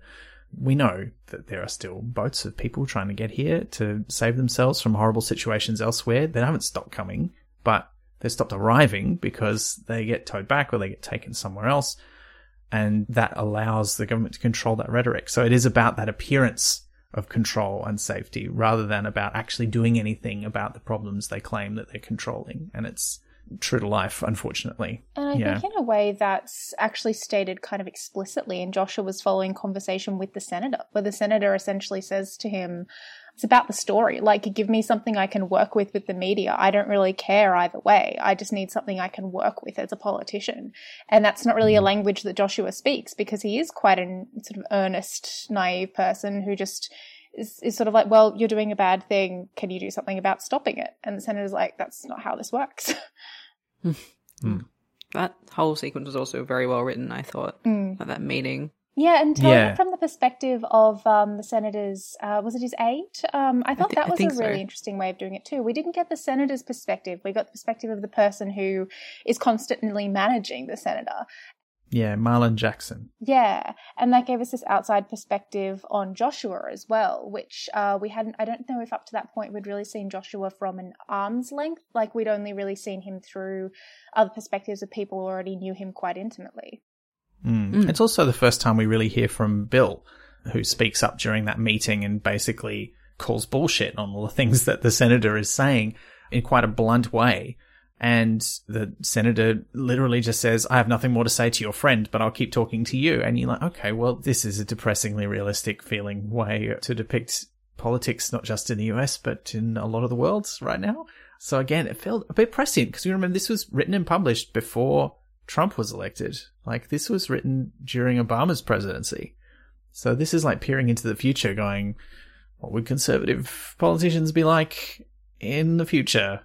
They'll be awful. I mean... Called it. One of the notes that I had from this section of the book was that it's fascinating that what is technically to us home is written as the most horrific place up to that point in the story. Like, it's horrible to go back and I couldn't wait for them to leave. I was like, get away from there as soon as possible. And that's supposed to be like home. Like, that's our planet. There should be a fondness there, but it was written as the worst place. Yeah, that's true. I think it's interesting, though, that it's also juxtaposed with a lot of the characters coming back to the Datum Earth and feeling a sort of comfort. I think it's Maggie Kaufman, the captain of the Benjamin Franklin, who, when they come back to repair the ship, sees all of the cities and everything. And even though she doesn't think of herself as a city person because she grew up in the country, she's like, oh, but this feels like home. This is like what I'm used to as a human being. There's like big congregations of people living together with lots of infrastructure. That's what I've known my whole life. And then out there in the long earth, there's nothing. You know, there's like small communities who have to figure stuff out for themselves. There's that tension there between the Datum Earth is awful, but also it's so much closer to what we think of as home. So a lot of the characters still value it that way. I wonder if it also depends on whose perspective we're in at each time, because I agree with Liz that I often felt that sense of, like, when they were on Datum Earth, it wasn't sort of the home that I know. I didn't feel that sense of comfort, and I wanted them to get out, sort of go out into the other worlds where they felt more at peace. But that was through, you know, Joshua's perspective and Helen's perspective, and to some extent even Spooky's perspective. Whereas, you know, someone like Maggie Kaufman, even though she becomes more connected with these external worlds the more that she travels through them and gets to know people, she is still like a Datum Earth person. Like, that's where she's grounded, and so we get that alternative perspective on it from her. So yeah, I agree with you both. I think that there's that tension, and that, like, I think mostly through the book you feel that sort of aversion to the Datum Earth, because the characters are mostly moving away from it, and so we are moving with them. But I think that you also catch those little glimpses of that nostalgia from people like us who are used to that as home. Yeah, it's the joy of having so many different perspectives in a book like this. Yeah, that's a good way to put it. Not the way I did, the way you did. I'm just like, well done me for summarising it like that. Good job, Elizabeth. Liz is just like patting herself on the back, like, oh yeah, Diane, you were fine, but like I really hit on that, didn't I? Yeah, I'm going to make myself a mug saying that. Oh no, don't mention any more potential merchandise. But look, so after the meeting with the senator, This is where we re-meet one of the characters from the first book and from the start of this book, because the senator puts Joshua off a bit by mentioning Agnes, Sister Agnes, who raised him, and just sort of casually, it's kind of implied that he's doing it just to show, see, I know more about you than you're really comfortable me knowing about you. And he's a bit put off by that, but that puts her back into his mind, and he goes to do something that he kind of wanted to do anyway, which is go and pay his respects at her grave. And while he's there, a nun comes to speak to him in a very... And it's none other than... Oh, God. Should have expected that. But yes, it is none other than Sister Agnes, who's been brought back by Lobsang, as we suspected in the first chapter, in a synthetic body. And the next couple of chapters go through her describing what that process was like for her, learning how to be at ease in her new body. I felt they did a good job of being quite ambiguous about whether it was the technology or the, all these Tibetan monks chanting from the Book of the Dead for 4 weeks or something to try and bring her back.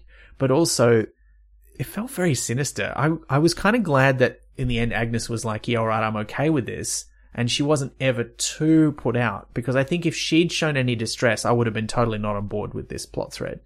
And she is confused and a bit annoyed, but she's never like, this is a horrifying thing that you've done. Am I even... And she does, she has all those philosophical questions. Am I really her? Am I just a collection of brainwaves or, memories that have been extracted from a corpse and I'm not a real person?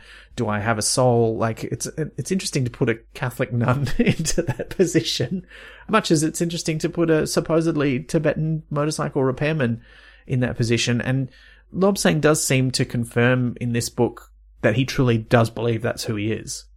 He says he has memories of that life, which kind of puts them both in the same kind of boat, except that we know Agnes was a real person before, and we don't know that for 100% certain about Lobsang. But because it's been done for her, I think it sort of adds credence to his backstory and his claims of who he is. And it does occur to me now that you say that, it's interesting because she's basically brought back to act as a conscience of sorts for him, to keep him in check. But it's fascinating because she loves motorcycles. He's supposed to be a motorcycle repairman. And it's just kind of like a beautiful partnership. Like, that's kind of... I hadn't thought about that at all. I hadn't thought about that either until now. That is kind of awesome. It's very tidy.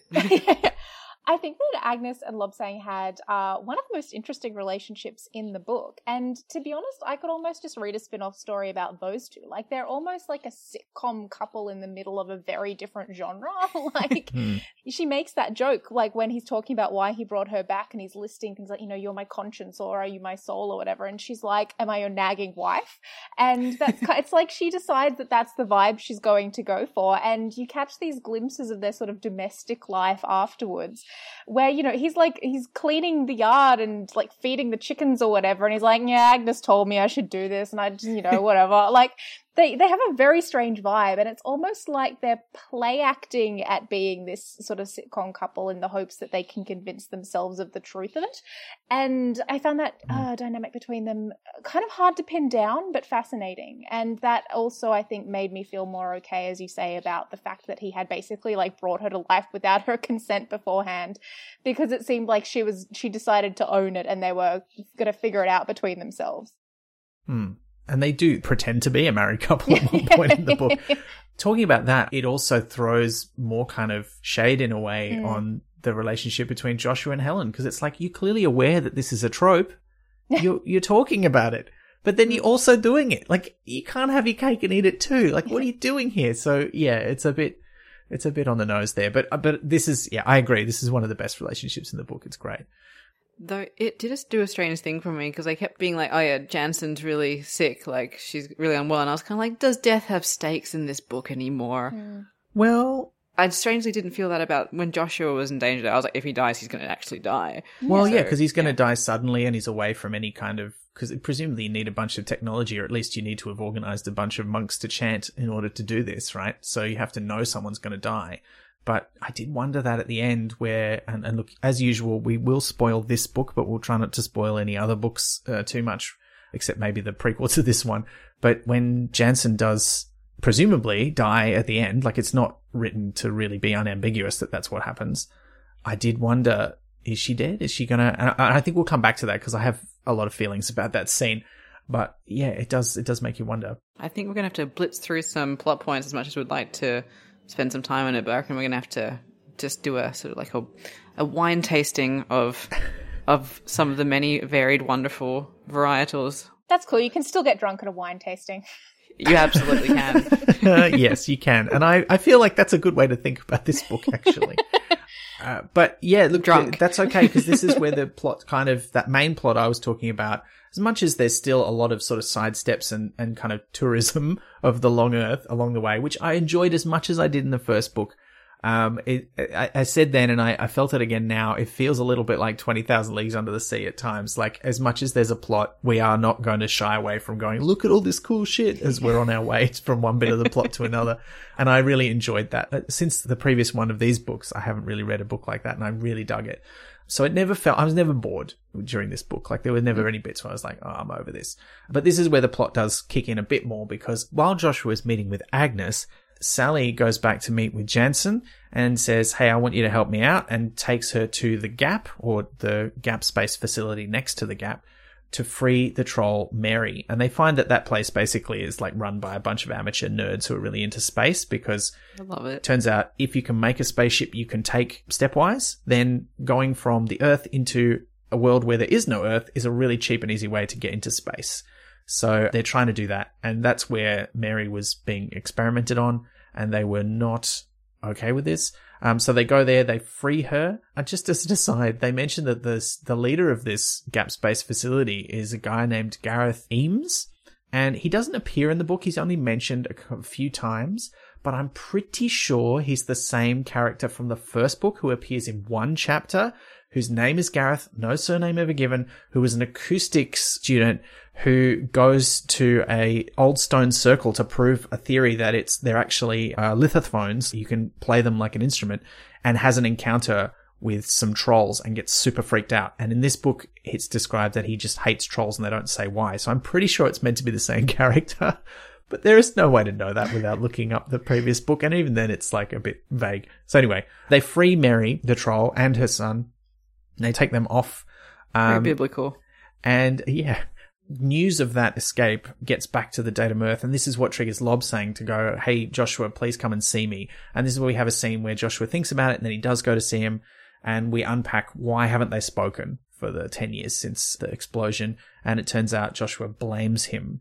He feels like, you, this godlike being, you're everywhere, you see everything, you should have known this was coming, you could have done something to stop it, and you didn't. And they have this argument where Lobsang's like, I couldn't do that. And also, would it even be right for me to do that? You want me to kill some people to stop a nuclear bomb going off, and then it's like a theoretical crime that didn't even happen?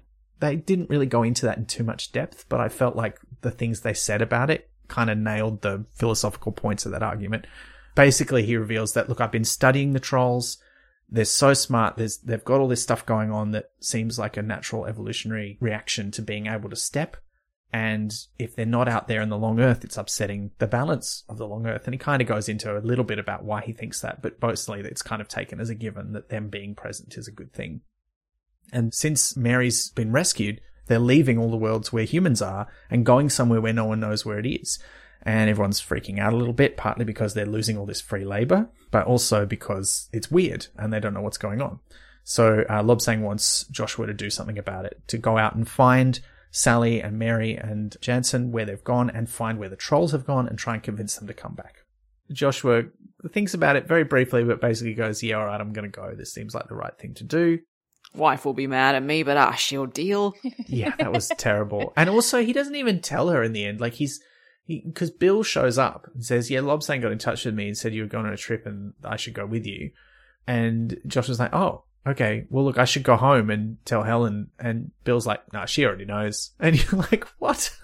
What do you mean? This is terrible. But I mean, it's a nice departure from like Bill's main dialogue being to remind us that he is Irish. Oh my God, yes. That's true. I was like, oh, what are you doing?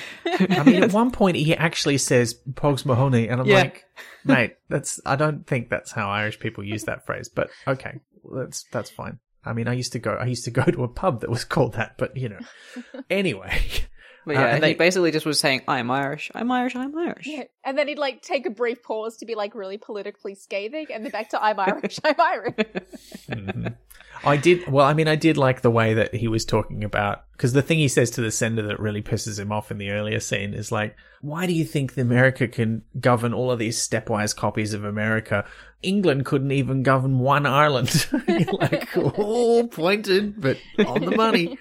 And we don't know what's happened with the UK and Ireland in the future. We really don't even touch on it. We visit there, but nothing is said about the political kind of situation. So maybe this is why Pratchett and Baxter didn't want to set it in the UK. Maybe they were like, we'll talk about America. Like, we can make whatever we want happen in America and we won't feel weird about it. Whereas if we start to look at, like, do the Troubles reignite? Is there a division in the UK? Like, that would be too close to home and we don't want to, yeah. Because I don't even, when did Brexit start becoming a thing? Would that have been being discussed by this time? I think it's a little bit afterwards, but I could be wrong. I just feel like they literally exit Britain. That's true. They do. They do. Into the gap. That's right. Yeah, because one of the things I was going to say before when we were talking about that confused relationship with colonialism that this book has was that I do wonder if they, as two British writers, were just like, well, who are we to even begin talking about colonialism from a British perspective in a British context? Like, that's like a whole, historical and current political novel in and of itself. So it kind of feels like they were sort of dodging the issue entirely on that one because there was just too much to unpack there within their own context. Yeah. I mean, this book does come some years after Nation, which is another non-Discworld book, and it's not like this at all, but I think it's probably the novel where Pratchett tackles sort of issues of colonialism most directly. I'm not criticising Pratchett or Baxter in observing that I think that this has kind of a confused relationship with colonialism. I think they do raise some interesting points. It seems like their intentions were in the right place. It's more, I think, that it's such a complex issue that they've kind of only scratched the surface of it here, for better or worse, Yeah. Speaking of people setting out to go to other places, that is what Joshua and Bill are now going to do, because they get their own... In the shillelagh. Their own little twain that he calls the shillelagh, because he can't do anything by halves. It's all got to be Irish all the time. But they don't go off looking randomly. Bill has an idea where he wants to leave from a particular place. I think it's in Seattle. He's got a particular destination in mind, because it turns out that even though he's been living in hell knows where, he is kind of a coma, and he's been going off and doing his sort of jaunts around the long earth, just finding stuff and living off the land. And he knows that a lot of comas take advantage of the worlds that they call jokers, which is an old school Pratchett term, which he used in one of his really early books. But it just means like a planet that is unlike all of its neighbors in the long earth. There's something weird about it. And in particular, he goes to one that Joshua went to in the first book, which is covered in giant locusts and all these insects. But he goes up above the cloud cover, up the side of a mountain, and finds like a place where there's not too many insects. And it's there that they meet up with a kobold who Bill has met before, and who we've met before, because it's the same kobold from the opening chapter, who has been given a name by Bill, who he doesn't share his real kobold name, but he's called Finn McCool, because you've got to stick with everything's got to be Irish. But he is, as established in the first chapter, and I love this, obsessed with 1960s rock and roll music. No kink shaming. No, I'm not. I would never kink shame. I love the Kinks. And I'm a huge fan. And in fact, I love this particular album. I've only listened to the whole album once or twice, but he asked for a copy of The Kinks Are the Village Preservation Society on cassette, and gets a whole bunch of extras. So presumably it's a bootleg, because it's got a whole bunch of other stuff on it as well. And I love this so much. They mentioned that most kobolds are kind of fascinated with human culture in a way, which is why there's been this contact with humans, because there's a whole chapter where somebody posits how they evolved and the relationship they have to human folklore, which I thought was quite interesting. Bit sort of tell, don't show, but still was quite nice. But yeah, this particular one loves 1960s rock music, and they trade this cassette with him for information about where the trolls might have gone, and he only just gives them a hint that they're hiding out on a joker, but he doesn't say which one or where, before they're attacked by elves, one of the other horrible humanoid creatures. I was really hoping this would get unpacked more and we'd find out more about the culture of kobolds, but it didn't really happen. We only kind of ever really meet Finn McCool. But what happens is when the elves attack is he steps away and Joshua's trying to get away from the elves. And then Finn McCool steps back with a bunch of other kobolds and they start fighting with the elves to give Joshua a chance to escape. And just as Joshua is escaping on the Twain, he looks down and he sees that there's an elf getting the better of him. And he's like, oh no, I got to go back and help him. So he jumps down and goes and hits this elf with a tree trunk. And there's a great description of how it doesn't really go thunk. It just sort of explodes in a bunch of mold or something. But then he's like furious. Like he feels like he's been dishonored because, and we don't really get the explanation. Bill just sort of ham-fistedly says his sense of honor is damaged because he was supposed to be saving you and then you saved him. And I was really hoping we'd find out more about how that works, but we didn't. And it comes back a little bit as motivation for that character later on.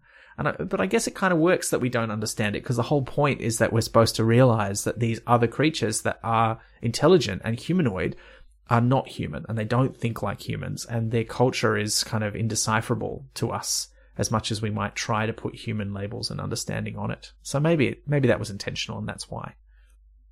But yeah, they escape. And they keep searching. Meanwhile, Sally and Spooky have come to a world that they also visited during the first book, which they refer to as Rectangles. I thought that's a great name for a place. I want to go somewhere called Rectangles. It's not nearly as fun as it sounds. There's radioactive waste there. That's true. But I feel like Rectangles could be, you ever go to one of those like Instagram experience kind of things? Like, you know, where they have all the giant candies and stuff and you can take photos or the weird perspective images. I feel like someone should make one called Rectangles. You could just be the change you want to see. It reminds, yeah. This is your new business venture, Ben. Oh no! It reminds me of like Bounce. You know that place that's all trampolines. Yeah. It just sounds like kind of a novelty place that you go to for the photo ops or for the like one-off good time.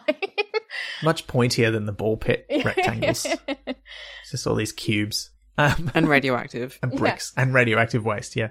But anyway, this world is cool. It's like the really cool place that I hoped they would revisit because I remembered it so vividly from the first book. And it's, you know, a world where there's no human-like creatures, but there does seem to have been this intelligent dinosaur-like species who had advanced technology, and there's these radioactive sort of piles left behind, and they found a whole bunch of corpses, and on the corpses, this is where they found the weird ring. And we know that it wasn't the only one because the Beagle dog person had one in this first chapter, and Joshua has got one that he kept from this mission that has cropped up in the story, and he's taken it with him on this trip for no readily apparent reason than he thought it might be a good thing to take with him. So they've turned up on this Rectangles world, and before too long, they meet this dog person who looks kind of like a wolf person, but they're referred to as Beagles, who was expecting them because the kobolds told him that they were coming. And this Beagle takes them to the homeworld of the Beagles. After, like, having a raging boner. That is kind of over the top. Yeah. That was weird. I gotta say that this book was really weird for me as a dog lover. Like, just the entire, like the entire Beagle society, I just felt very conflicted about because, like, my dog loving instinct was like, giant dogs with jewelry, so cute. They've got a little society, but then they were like eating people and getting boners and just being awful. I'm like, these are not the Beagles I know. And I those couple of glimpses we had of them at the beginning, like we saw the queen or the granddaughter or whatever they call her right at the start. And I was imagining like an actual little beagle. And then when they came in, like, 200 pages later and they were like 7 feet tall, I had to completely reimagine everything that I'd been operating on up to that point. And so then it was like just these giant uncanny dog monsters that I was imagining, and I was just very conflicted about the whole thing. Yeah, it was scary. Yeah, they were unnerving. I think they did do quite a good job of showing different personalities within that really rough world, though, because we get to know kind of 3 Beagles relatively well, considering like how much is packed into this book. And I thought that was like, they do actually show this society through hints quite well. Yeah, I thought so too. Yeah, I felt though that this was one of the bits, particularly towards the end of the book, I felt there was a lot of stuff in here that felt in a way like this was kind of recycled stuff from Pratchett's oeuvre, because the Beagle Society feels a lot like the werewolves in The Fifth Elephant. Yeah, right? They even have the hunt. Yeah, they have the hunt just like they do in that, and Joshua goes on the run just like Vimes does. I mean, it's not just like, it's different, but it felt like an echo of that. And there were a couple of other things in the book too that felt to me like, oh, that feels like Pratchett wanted another go at this idea. And I mean, that's something he does within the Discworld series as well. Like, he'll often revisit something and, reinvent it or develop it further. They go to the heeled drum. The heeled drum, yes. Yeah. There is a heeled drum. But it is weird. And again, I think, they did a good job of making it feel unsettling, where we kind of were making all these assumptions about what these creatures would be like because they look like dogs or wolves, and they use English, like they've learned a version of English in order to communicate with humans, but also with other non-human humanoids. I mean, it's a bit coincidental that it happens to be English when that is not the majority language of the world. But I think it works for the plot of the book, and particularly they're in America. They're in America. That's true. They're in the same part of the world as America. And they're westwards, aren't they? So they probably mostly get English-speaking American explorers coming through. But yeah, I mean, I do agree. It's convenient that they're speaking dog English. Yeah. Yeah, there's all these non-humans. They get taken to the world of the Beagles. They then meet Finn McCool, who's also there, because the Beagles can't step. This is an important part of their culture. They can't. And one of the things that's explained is that it seems like most of these humanoid creatures are offshoots from a common ancestor very early on in the human line.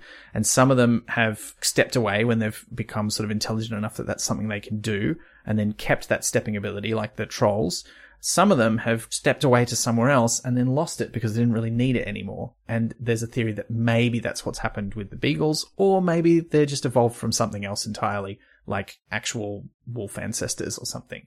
But anyway, they meet one of their leaders, whose name is Petra, for no readily apparent reason. That's never explained, that reference.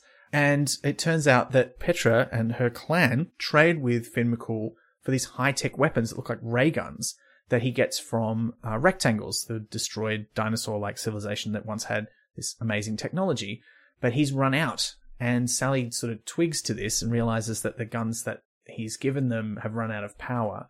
And so in order to sort of get what she wants, which is to get to talk to the trolls who are hiding out on the Beagles world, and also to get Mary to be able to stay here and be safe, she's like, well, I could get you more of those. You don't need him anymore. I can get you more.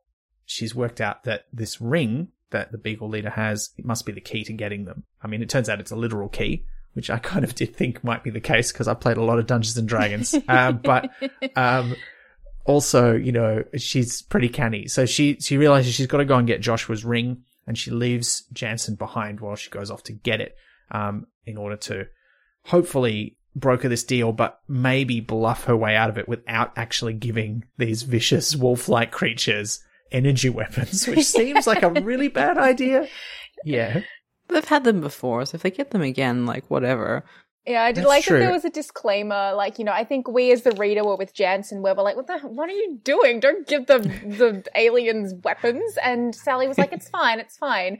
And then later on when she's like, okay, I'm going to give them the weapons, but self-contained world, they're not interested in going anywhere else. They're just going to kill themselves off. It's fine. We're just helping the circle of life along on this one world. So I was like, there's a little bit of self-justification going on there, but okay, at least we're not leading to, again, for a while I thought that would be the long war. I thought they were going to give the dogs weapons. The dogs were going to go out and try and conquer all these other worlds. No, they're fine. They're just going to kill themselves off. It's all good. Oh no, they're going to end up like the Cro-Mags in Sliders. Oh. Yeah. But yeah, it was a bit weird because also Sally has such a disdain for other humans, but seems to really care about the trolls, although she's never particularly caring to them apart from the sort of practical things she does for Mary, and towards the healing the relationship between trolls and humans. But you never see her really interacting in any kind of tender or caring way with any trolls, so it's a bit of a weird thing. Her love language is different. It's fair. More acts of service than words of affirmation. I'll believe it. But she really doesn't seem to care much about the Beagles either. Because they're horrible except for the nice ones, so that suggests there's actually more nice ones, so actually... That's true. And I mean, I do like that one of the other funny bits towards the end of the book is when they find out the various Beagles' names, and they find out that the really tall white one, who is the one, unfortunately, with the boner.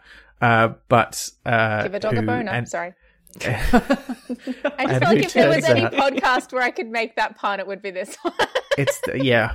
Thank you. Thank you for ruining Tintin's dog for me. Yeah, because he turns out he's called Snowy. It's interesting we never find out who the humans are who've given them these names. Literally Tintin. What is that? Tintin's based on a true story. Oh, Him and this dog. Tintin does off screen. Massive... Yeah. Something we're going to find out about Captain Haddock at some point. This is literal fish. Yeah, probably. There's a world where Captain Haddock was just evolved as a fish. Oh no. Second person singular world. Yeah. And I did find, just going back to your point briefly, but I did find it really interesting that there were these hints of other humans coming through the worlds, and we saw that throughout the Long War. Another example was Thomas finding that picture that was in the same place that he had known it, on the rock across, different worlds. And there were those glimpses of the idea that humans had actually been stepping and crossing and, communicating with other creatures on other worlds for a long time, and that had just sort of been lost. But there was also this overwhelming sense of, infinity and emptiness about the worlds, this sense that, a big part of the premise of this series seems to be that there are all these worlds that humans had never touched, and now they're exploring them for the first time.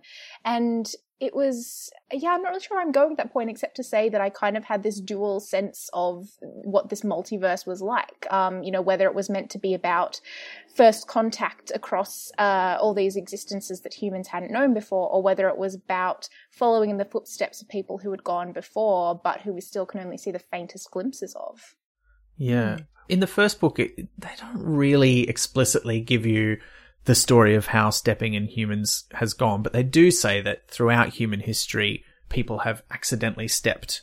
And when they get to Happy Landings, it's a place where a lot of people who accidentally step eventually end up.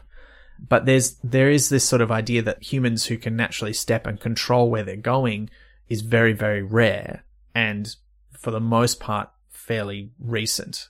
But I did find, like, when they tell Thomas Kiangu's backstory, and there's that bit where he steps into Earthwest 5 of where he grew up in Western Australia, and he finds a copy of a sketch on a rock that's clearly thousands of years old that only he knows is there. I found that very confusing, because I'm like, why would you make the same picture in the same place in two different worlds? And also, I felt kind of weird about what that said. Like, it felt a bit like a rewriting of Aboriginal history in Australia to say, oh yeah, of course they could survive in the desert because they could step and go sideways and find more food. Whereas in the first book, when Step Day happens, there's a bunch of Aboriginal folks in the story, and they're not major characters. It's just one of the sort of little vignettes to show how this is affecting the world, where they go, yeah, fuck this, we're out of here. We're going to go to an Australia that hasn't been fucked up by colonists from England. Let's go. And a whole bunch of them go for that reason, which I think, again, is a weird kind of, and I don't remember if this is something we discussed then, but it felt to me both like understandable, but also like part of that culture is such a deep connection to country. Yep. Would you really feel like it's okay to go to a copy of that country that isn't the one you were born in? Like, it sort of feels like they're trying to not have their cake and eat it too, but it's not a clear understanding of how those things work, and it's coming through a bit garbled. And in this case, it's also kind of muddying the kind of lore of the world. I'm really glad you brought that up, because that was the thing that struck me most about Thomas's story. I think it was another example of good intentions, incomplete understanding of the culture, and, well, cultures, plural, that it was sort of attempting to represent. And I thought that moment where he found the picture on the rock in another world was symbolically quite beautiful, that idea of, feeling that connection with someone from his culture from, countless millennia ago across worlds. But I felt that the general message about, of Australian First Nations people seeing an opportunity to like leave Australia and going, yeah, kind of like it was trying to be sympathetic as regards to colonialism and saying, oh yeah, of course they would hate colonizers and want to go somewhere where colonization wasn't a thing, but it totally disregarded the fact that connection to country is a huge aspect of First Nations culture. And so much of First Nations advocacy is about reclamation of country, not leaving country behind. I agree with both of you about that. In terms of the very specific question about why would you mark the different worlds, I read that one specifically as maybe one person who happened to step keeping track of where they'd already been. Yeah, okay. Well, that makes sense. That's a pretty straightforward explanation, really. But that was just very specific. I completely agree. And I felt weird reading that section because it did not feel right. But yeah, in terms of the picture itself, I read that as just like, I've been here, gonna mark that one. Next one, gonna mark that one. Okay. Yeah, no, that makes sense. I think it was the conclusion that he then draws that, oh yeah, this is how they survived out in the desert. And you're like, no, man, they survived in the desert because they know where the food is. And when to not stay in this part of the desert. Like I mean, look, maybe there's a nice thing there to sort of suggest that's part of it. But again, it's one thing to take the folklore of your own culture and go, actually, it was aliens. And it's another thing to take the folklore of another living culture and say, that was aliens too, in a Stargate-y kind of way. Look, it suits the story that it's trying to tell, but I think in 2021, we probably are thinking about that in a very different way to even in 2011 when this would have been being written. But look, let's get back to the plot because we want to try and get to the end, at least of this main plot, so we can start talking about the other ones because there's so many. I mean, it gets a little bit complicated here because Sally has this sort of not complicated plan, but maybe slightly convoluted plan. It's a silly plan. It's a bad silly plan. But look, she's like, okay, I'm going to try and stall for time so I can make this promise that I'm going to bring these weapons back, but I'm going to try not to have to deliver on that promise. So she takes Jansen to Rectangles and leaves her somewhere safe where she can only be seen from the air. And then she goes off to try and steal Joshua's ring, which he thinks is still hanging up in Jansen's house back in Madison West 5. But it's not. It's on the airship. And she eventually figures this out and finds it. And there's a weird bit where... Oh, yeah. Where he smells her. Yeah. And, I thought that was a reference to something in the first book, but I went looking. I couldn't find anything. So it was just... Oh, it was just weird. And then there's the bit where he resolves never to tell Helen about it. And you're like, you do not have a good trust relationship, you two. Like, this could be such a different, written in such a different way and it would be fine. And I don't need this tension. It's enough that she's a prickly jerk. Like, it doesn't need to be this whole, like, jealous relationship. But anyway, so she steals it and eventually... While they're searching Joker worlds and then Diamond worlds, which are like the opposite of Joker's, they're weird, but in a cool way rather than weird and in a terrible way. He realizes that it's gone and he realizes, wait, that wasn't a dream. She's stolen it. And the only reason I can think of why she would steal it is if she needs it to go back to that world. So that's where we should go. That must be where they are. And so they go there, they meet Jansen and they go back to the Beagle world, where they've kind of told the Beagles that Joshua's like a representative of Earth, basically, an envoy of humanity, and he sort of goes along with it. And none of them have figured out. It's technically kind of as correct as it can be. I guess it's true, yeah. But he goes along with it, and none of them have worked out. And Sally is good enough a little bit later in the book to say, yep, well, I made a mistake about what they would do with this information, because what they do is they hold him down. And they do a crude version of something that's introduced earlier in the book that's kind of horrifying, which is stapling. Basically, they put a bit of iron in you. That means if you step, the iron will disappear and then you will bleed to death because you've damaged your insides. And they do a version of that on him, which is like a little crossbow stitched into his back with a bolt pointing at his heart, ready to spring. And there's a pin in it that stops it from doing that that's made of iron. So if he steps, he's going to get this sharp bone thing through his heart, which seemed a bit convoluted. I'm like, surely there's a simpler way of doing this. I was like, I can't imagine it either. I was like, is this a giant thing? Like, how? I don't... I couldn't I was picture imagining him walking around with like a giant plank sticking out of his back, but that just didn't seem practical with half of what was happening. So I was like, I assume it's smaller than they're making it sound. Yeah, I kind of assumed that the bolt would be like kind of toothpick sized, and they've actually like sort of embedded it inside his back, so it's like pointing. But then it's got to go through his ribs to get to his heart. Like, it just, like, I got the idea of it, but I was also like, I'm not going to try and think about it too detailed because I don't think it works. Because they describe it as the way that some criminal gangs do it on Earth, because they can't do it the more sophisticated. They can't do like open chest surgery, I guess. So they sort of implant it in your back. I don't know. Anyway, they stop him from leaving, and basically he becomes a hostage, which means Sally has to follow through on the deal. She has to go to Rectangles and bring back these ray guns. But he's allowed to wander off and talk to Yetis and hologram lob saying... It's part of the deal, right? It's part of the deal. So he's allowed to go and talk to the trolls, which is what he wants. But he also has to stay there so that Sally will do what they want, which is bring back the ray guns. So Sally goes off to Rectangles with Jansen.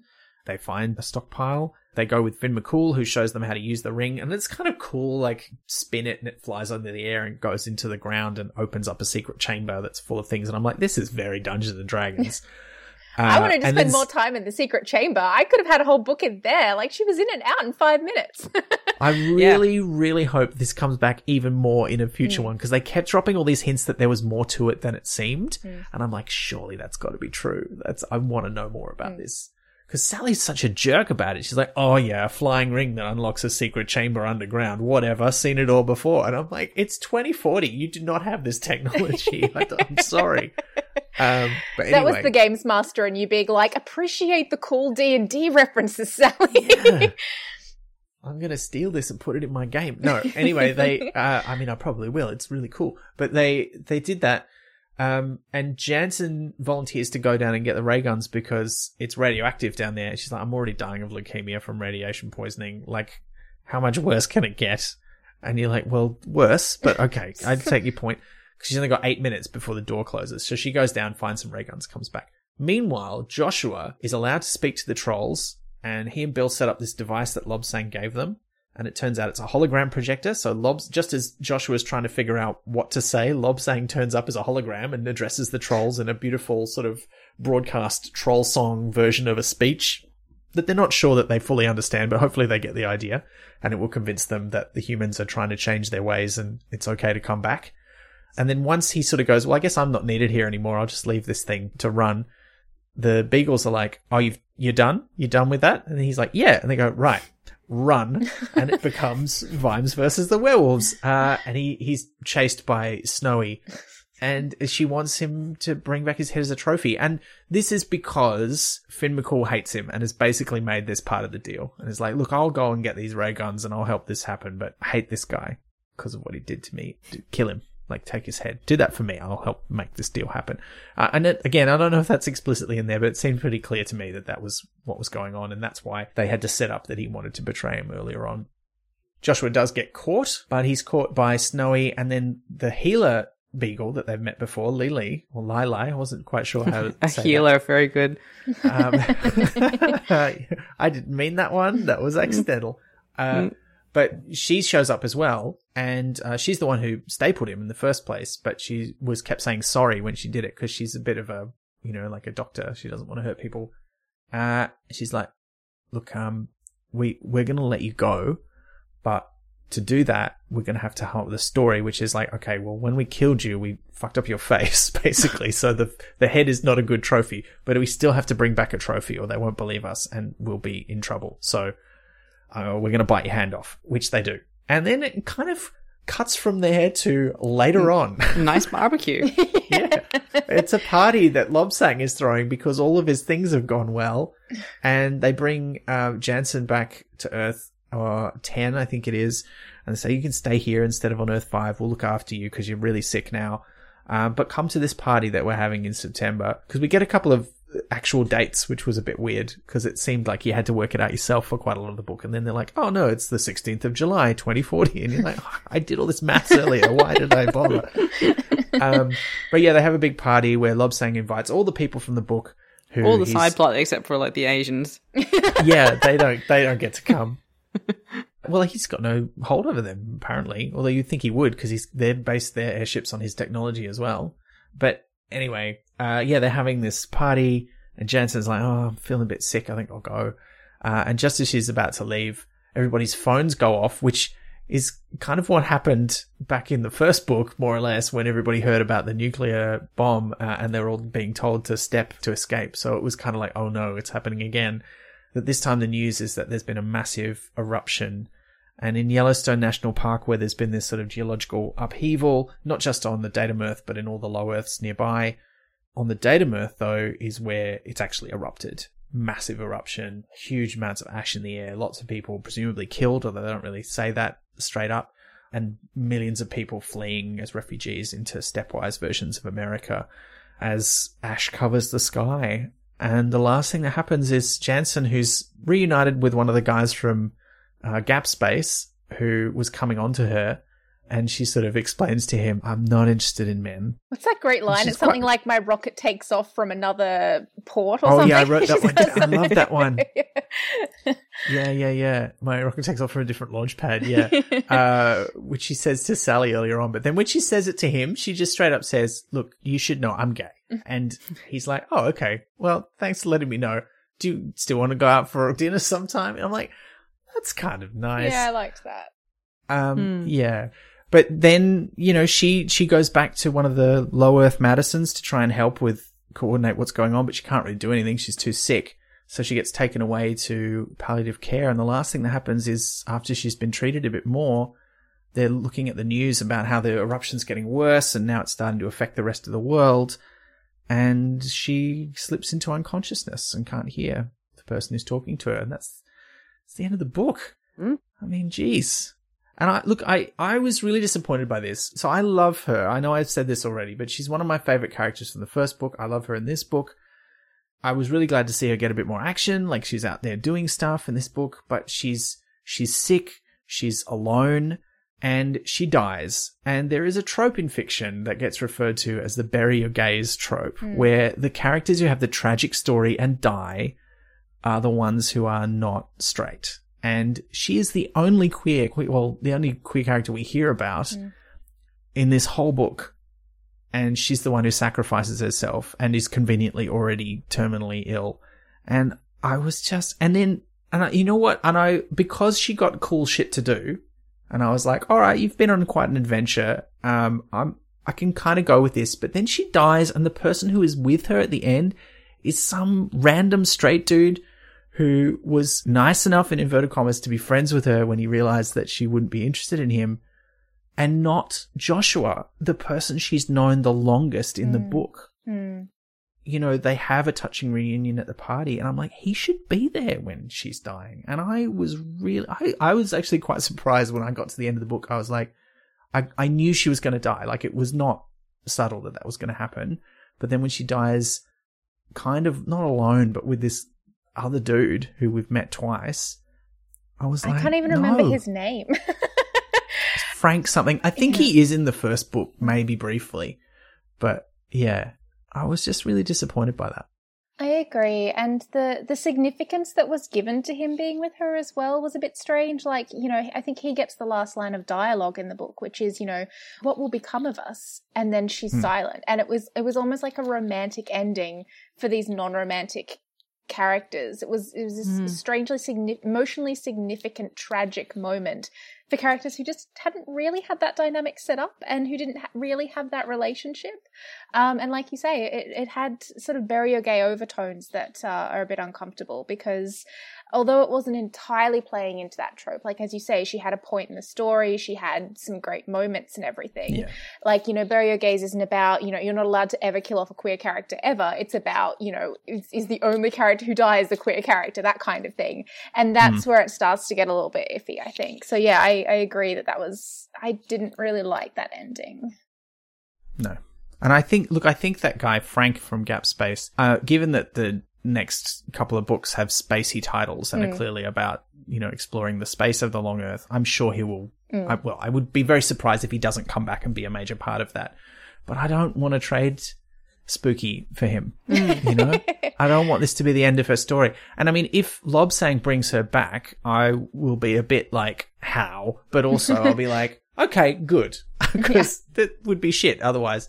And then maybe she and Agnes and Lobsang can go off and have like adventures as, you know, the three immortals who right the wrongs of the universe. That would be pretty great. Or maybe Lobsang can get blown up and it's just Agnes and Spooky. I'd be totally okay with that. Yeah. OTP. Yeah. They're my OTP. No, I don't. Agnes is a nun. I don't think she's going to go there. Although she is the nun who's trying to get the Catholic Church to embrace the idea of a female orgasm or female masturbation, I think it was. Yeah, so if anyone's going to go there, it's going to be Agnes. But also, I'm just happy for them to have like queer platonic fun times across the universe. You know, that's good too. That would also be great. Yeah. But look, that's the end of the main plot.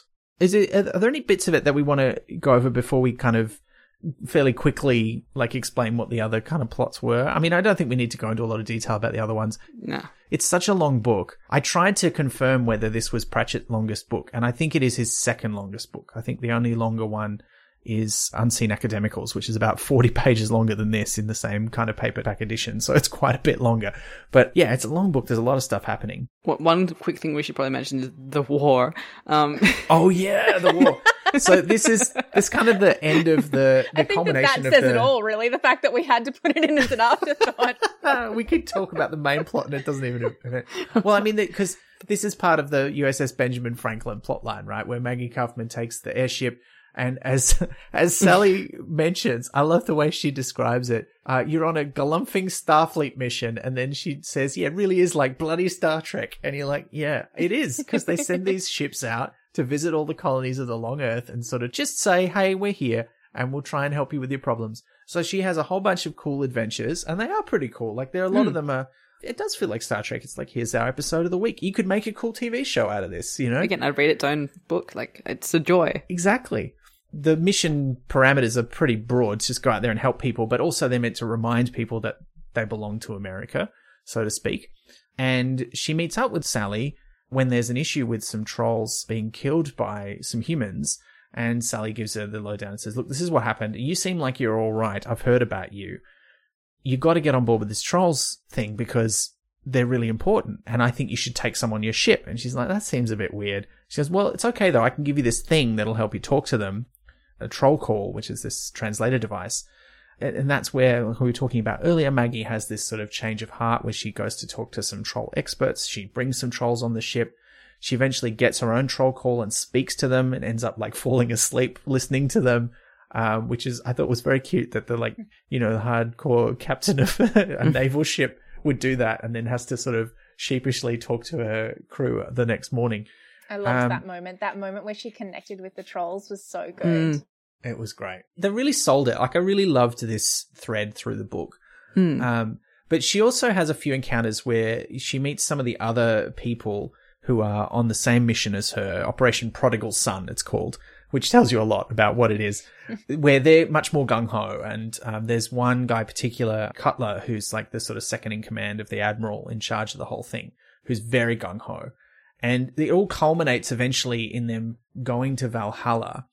And the idea is they're going to march through the streets of Valhalla, not peacefully. Force. Yeah, peacefully. It's so nonsense. And they're going to hoist the American flag at the town hall of Valhalla to say, you're not going to get your independence.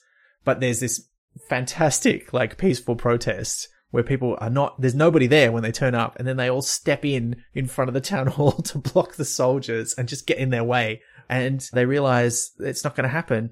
And they have this discussion where they basically go, maybe now there's, you know, no scarcity. We don't need war anymore. And then they say, there's the actual line in the book, like, and then without the firing of a shot, the long war ended. You're like, it didn't even begin. There's no war. And also, there was already an American flag up there, and then the Cutler was like, but we should, you know, put another one up, you know, for symbolism of the thing. Yeah, and everyone's like, no, buddy. I mean, because that's the line. It's like the end of chapter, I think it's 67. It just says that, for better or worse, without a shot being fired, the long war was over. So how dare you? How dare you call a book The Long War, and then how dare you declare it over? Like, this is outrage. I have to wonder, and I mean, we're getting into the realm of authorial intention here, which is like its whole own thing. So, you know, we can only speculate, but I have to wonder how much that was deliberate, because, I mean, Baxter and Pratchett, I think, are very smart writers who know what they're doing. And my initial instinct was, okay, that's anticlimactic. You've called this book The Long War. The war hasn't really happened. It's all kind of ended before it began. But then when I was thinking about it afterwards, I was like, well, maybe that was the point. Like, maybe they were deliberately writing that as anticlimactic to make a point, like to subvert that idea of, you know, the big sci-fi cross-world war that, you know, seems like an inevitable next step for a story like this. And maybe they were deliberately making a point about how peaceful protest is a solution, and things aren't going to be dramatic if you take that road. Or at least not dramatic in the sense that you're expecting. So I'm inclined to give them credit where it's due and say that they were doing something quite deliberate here. But I think it is a little bit one of those situations where the high concept of it was better than the actual execution. Like, it wasn't particularly satisfying to read. It's not that I wanted like a big, heavy sci-fi war. It was just that it seemed like the story was going in that direction throughout the book, and I kept sort of waiting for it to happen. And then the only time it actually happened was when I was told it wasn't happening. I think that's a great way to look at it. And I also think, like, coming off of that, is it added a sense of dread throughout, because I kept being like, is this the war? Is this going to be the thing? That also added an element that wouldn't be there if that wasn't the title, because otherwise it might just be like, what is the end game here? Yeah, I agree. I actually kind of loved it, and I think the thing that really sold it for me was the little discussion that Mac, Maggie's medical officer, who's another one of my favorite incidental characters in this book, because I love a good doctor in a Star Trek, you know, and he like fulfills that role. While also being quite different to a lot of the doctors in actual Star Trek, right? So I really liked him. He has this line where he talks about, like I said, you know, now that they're in this post-scarcity society, which is very Star Trek-like as well, a lot of Star Trek analogies here, why would you need war anymore? And also he has this great line where he says, you know, war is fun. This is the great secret of the military, is that we like war. It's a good time for us as soldiers and governments, but now we don't need it anymore. It doesn't really work. We can't get away with it. And I'm very heavily paraphrasing what he says there, but that's the essential message. And I was like, yeah. But also I was so hoping that we wouldn't get, because it's so clearly an allegory for, you know, the Boston Tea Party and the actual American War of Independence, you know, with the Declaration of Independence that the colonists make in the stepwise worlds. Like, they can't have a war. Like, come on. Like, nobody's going to support that in America. Surely. Come on. And I really like the Admiral character who's like, I'd really rather a war end without anybody getting shot. That'd be great. And so yeah, I was sold on it. And I agree with you, Liz. I think, yeah, because they've called it the Long War, every time there was any kind of hint of a conflict, you're like, oh no, is this going to be, we're going to be blowing shit up? Starting! Ooh.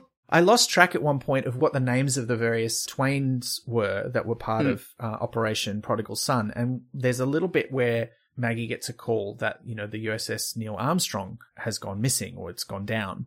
I was like, who the fuck are they? Yeah, I know, it was said so significantly, and I was like, who? Well, I mean, they do tell you at the start is that it's actually not part of Operation Prodigal Son. It's been sent out to explore the far reaches of the long Earth, even much further than Joshua went. But I'd forgotten that, and I thought, oh, no, this is the start of a war. And then they don't talk about it again until right near the end, when Maggie gets given the opportunity to command its next iteration ship, the Neil Armstrong 2, and her mission is to go off and do that exploration and also see if she can find out what happened to the original one. And one of the last things that happens for her is she goes, yeah, I'm going to do it. And I'm like, yeah. And I hope that's the next book, because I want to read that. That's going to be cool. And then the next book opens, what did we say, 4,000 years later? Oh, God. Yeah, everyone's dead. Better be about the return of the dinosaur people if it's 4,000 years later. I think the other major threads, like, a lot of them are not, we don't need to go too much Minor into threads. Nelson as a Kiwi. He's a cool character. He's in the first book. He's like a paleontologist who discovers a lot about what the lineage of humans is like on the other worlds, and comes up with the theory that the other humanoids are evolved from early humans who evolved the ability to step.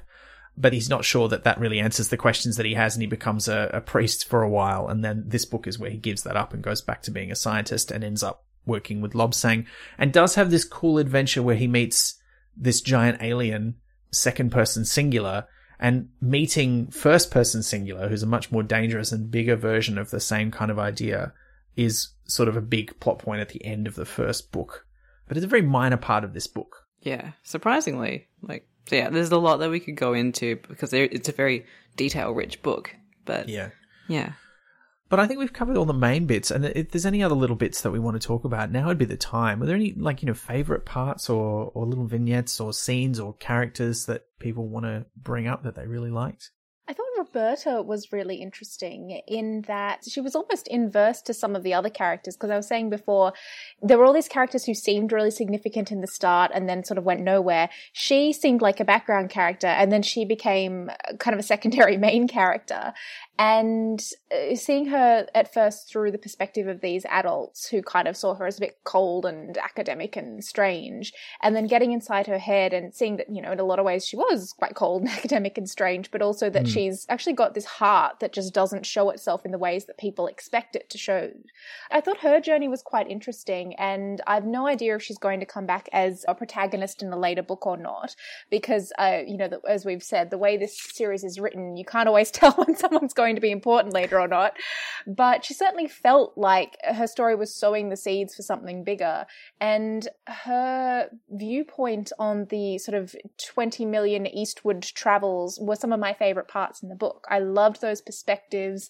I loved that world building of glimpsing all these, especially the Joker worlds that they went through, and sort of that intense moment when they were in that place where they were just watching, you know, the local wildlife, and they saw this herd of kangaroo-like animals get attacked by this sort of Tyrannosaurus animal, and then it was all over in a chapter. But just that glimpse of another world, I think, really captured that sense of something that a lot of the characters in this book were almost immune to by this point, that sense of wonder at these new worlds. Because the thing about having these infinite worlds they're stepping through is, you know, going to a new world is no longer a thing. You step through 5 worlds to get breakfast these days. So just that glimpse of the wonder is actually, I found that really quite poignant. That was the sort of thing that I love in these exploratory sci-fi stories, that new perspective on a new place.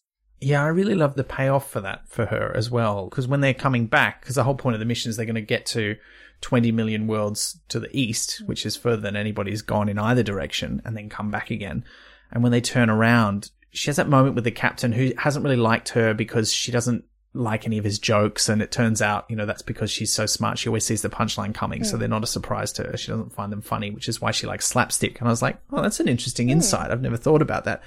But she has that kind of really upsetting scene where he like turns on her and basically is a jerk to her, and she's crying. And it turns out that's because she's realizing they're going to go back through that world with the kangaroo creatures, which she worked out are all going to be wiped out by this massive storm, this hypercane, I think she calls it. It's like a huge hurricane. And she's like, I can't stop thinking about that. I think there's a great line from Mr. Montacute, who's like her minder on this trip, where he realizes that, you know, he has those kind of thoughts when it's 3 a.m. and he can't sleep like a lot of us do. But for her, it's always that 3 a.m. moment. And that was like, a great that's line. Awful. And then there's that thing where she's, even though she seems quite cold and analytical, she's still a teenager and she's seen all this awful stuff and this weird stuff, and it's too much for her. And there's that bit at the party at the end, because she's at Lobsang's party too, where Spooky like looks up and down and goes, I've seen this kind of I've seen too much and I'm too young look on other kids' faces, and I think you're something else again, and I don't know what you're going to be when you grow up, but I don't know if that's going to be okay. And I was like, she's got to come back. Yeah, I know, right? Because I love her and I'm also scared. I think it's, yeah, I think she could be great. I mean, she is great, but I think she could go on to be great. I agree. She feels like she's already a good character in and of herself, but she feels like the potential for an even more interesting character, particularly given her relationship with the exploration that's happening and her understanding of space as well as the different Earths. I wouldn't be surprised if she comes into kind of the space exploration of future books, or I feel like she's got some kind of purpose. She's got to. Yeah, definitely. Next book, she's married to Nelson and is jealous of Maggie. No. Don't say it. You'll bring it into being. Wait, what if she goes on Maggie's exploratory? What if she goes on the Neil Armstrong too? Neil Armstrong too, not Benjamin Franklin too. I can't There's keep too many track American of names. I'm not invested enough to differentiate them, but yeah. Let's talk about our favourite lines, because I do have one from her, and it's unlike a lot of the favourite lines we have on Pratchett. This is not a funny one. I thought it was really kind of poignant when she's so upset, and Mr. Montague takes her to sit with the trolls and listen to their song, and the trolls kind of give them a bit of a hug and they all sort of cuddle up together. I was like, oh, and it reminded her of home, because in Happy Landings, where they're from, they live side by side with the trolls. They're sitting there, and I'll read the line. This is no consolation, Roberta murmured, hiding her face. Just mindless animal warmth. I know, Jacques said, but it's all we have. Try to sleep now. I don't know about you, that I felt like that many times through lockdown, particularly this last one that we've had in Melbourne, where my cat would come and sit on me, and I'm like, this is all I've got. That got down real fast, Ben. No, well, I mean, look, I also live with my partner, so I obviously it's not all I have, but sometimes it's what's keeping me going in that moment. Yeah, I really identified with that, and I felt for her, and I was like, oh, please come back in the next book, please. That line was like looking into the void. Like it was quite a real line. I was like, all right, let's pull this back a little bit. There's too many good lines in here, but another one that I loved was also by Roberta, which is, Humanity, she once said in an answer in a philosophy exam taken when she was 11 years old, was nothing but the thin residue left when you subtracted the baffled chimp.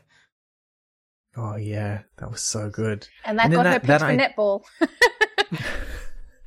That idea comes back too later on, where they're trying to figure out how the beagles work.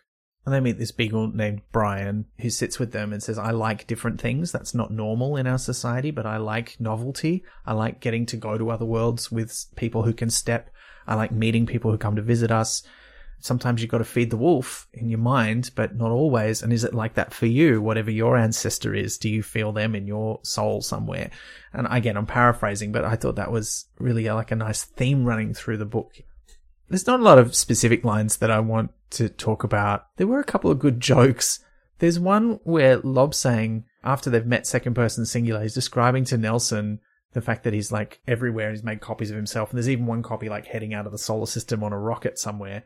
And he says, I'm in with the Oort Cloud. And I'm like, is that a nerdy reference to the song I'm in with the In Crowd? And I'm like, I reckon it is, because it's Pratchett. So I liked that.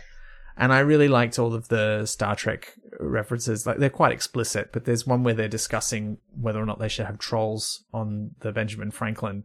And one of them says, oh, they put a Klingon on the bridge in Star Trek. And another one goes, yeah, not a Romulan though. Never a Romulan. I was like, harsh, but yes. I also just want to put out there the way that Sally talks about men. It seemed a bit weird to me. I mean, it gels with her character, but also she's just so dismissive of men specifically, like humans in general, but men specifically. When they meet the guy at the space place who's into spooky, she's like, yeah, just, undo your top button. He'll like follow you around. He's no more perceptive than most men. And then when they meet the Beagles and they're kind of a bit confronted by the fact that the men are all controlled by their sexual desire for the women in that culture, she's like, yeah, I've figured them out. You just have to look at one man and you figure out all human men, so it's the same. And I'm like, okay, I get it. But I also don't quite know how this fits into the rest of your character. No, it doesn't make sense. Because, like, Sally's experience of life would be like the experience of reading this book. She just gets, like, bite-sized bits of lots of people, and I don't think that's enough to get any great insight because everyone is so different and so spread out and has so many different contexts. It's different if you'd spent your whole life doing this on one Earth.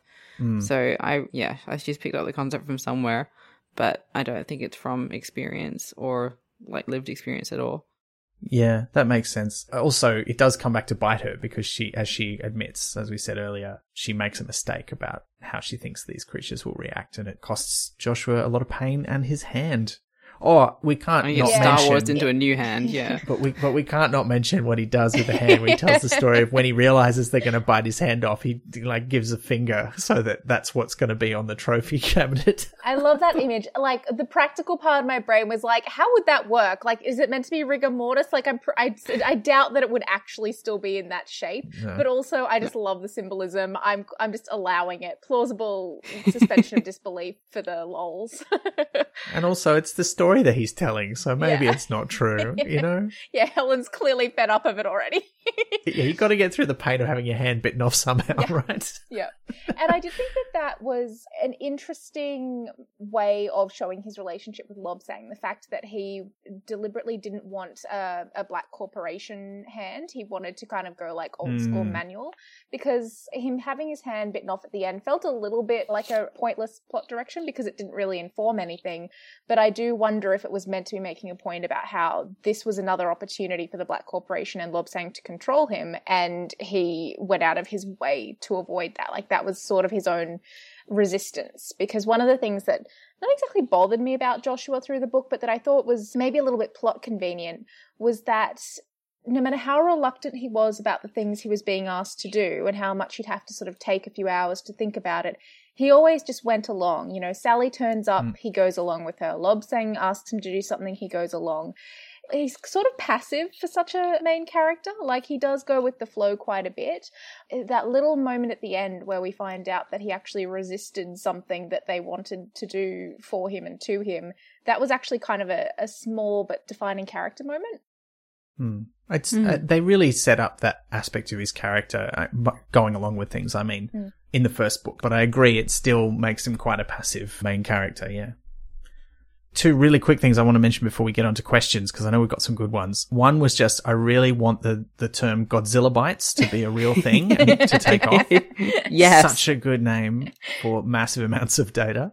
I really love that. And the other line that I really liked is when the crew of the Benjamin Franklin, or part of them, are sent down to explore the world that Reboot is on, and they suddenly realize that their drop pod of stuff that they're supposed to have has been accidentally sent to another world. And they're like, oh, what are we going to do about this? Well, there's not much we can do. Like, we don't have any GPS because there's no satellites here, and we can't contact anyone. And then someone's like, look, just step over to where the Twain is gone and contact them, and we'll figure it out. And the band who's ordered to do this says, I'm sorry, no can do. I left behind my stepper. And their commander, who's getting into real, like, you know, Sergeant Major mode, says, you did what? Okay, who the hell else is here in Earth 100,000 and shit without the most elementary and obvious piece of kit of all, a stepper to get him home again? And they all look at each other and none of them have brought one. And there's a really good explanation of why. It's like, you don't need one. Like, you've got all the gear you need and the thing is coming back to get you. But also, yeah, you're stuck on a world like 100,000 steps into sideways universes from home and you have no way to get back there. And I'm like, fuck, that's, yeah, I just really liked that. Why are none of them paranoid? And there are two things that I really love about that scene as well. One is that the Major also doesn't have his stepper. So he's getting really judgy about everyone else not having it. And then it turns out he hasn't got one either. So they're all stranded. And two, at the end of that chapter, someone's got like a portable Scrabble game. And he's like, you brought Scrabble, but you didn't bring your stepper? And the guy's like, I've got priorities. Oh, that's right, because that's also the bit where they meet Jack Green, and when they say, you know, take our money and put us up, he says, I will not, and he starts doing the sign that Mary the Troll was doing, and then later on when they have the peaceful protest, the only thing that they start saying to the soldiers when they ask to move out of the way is they go, I will not, and it becomes such a thing. I mean, they're appropriating it from the Troll, who did not tell them it was for their movement, but still, it felt good. Symbolically satisfying, you know. Exactly. All right, well, look, we should get into some questions. All of these questions from Discord. All right, the first one comes from Belle. So if you were going into the Long Earth to start or join a pioneer town, like hell knows where, what, in addition to essentials like medication and glasses, would you most want to take with you from Datum Earth? Oh, that's a good question. Look, I feel like books and games, you know? I need some dice, at the very least. Like, I can Scrabble. Improvise Yeah, pretty your well. Scrabble and your stepper. I reckon you could make Scrabble. Like, Scrabble's not that difficult. You just need a grid and some little things with, because like Arthur Dent makes his own Scrabble set on Prehistoric Earth, right? I reckon I'd have a chance at that. I wouldn't be able to remember the distribution of letters or the points numbers, but I'd make up my own version. Whereas, yeah, I feel like if I want to play some games, I need something. I need at least some dice, because dice are hard to make. So they roll true. You also need someone to play the games with, unless you're going for solitaire or something. Yeah, I wouldn't want to go by myself. This question reminds me of the classic, what would you bring on a desert island if you could choose? And I never know how to answer this, because I kind of, I start going through all my treasured possessions and then I feel materialistic. So then I go philosophical and I'm like, oh, you know, I'd bring my dog and my loved ones. And it's like, well, do I want them stuck on a desert island with me? Because I don't want to, you know, drag them into it all. But I don't know, to be honest. I feel like there's probably some obvious answer that I will realize as soon as we finish recording. But, you know, something really profound and meaningful. But I don't know. A writing implement of some kind, perhaps. You know, a notebook and a good pen. Yeah. I mean, I feel like there's a certain amount of stuff that will be there. You know? Like they've found a way to take high technology stuff, a certain amount of it anyway, from one place to another. What about you, Liz? What would you take? I notice you've been there silent, not answering the difficult question.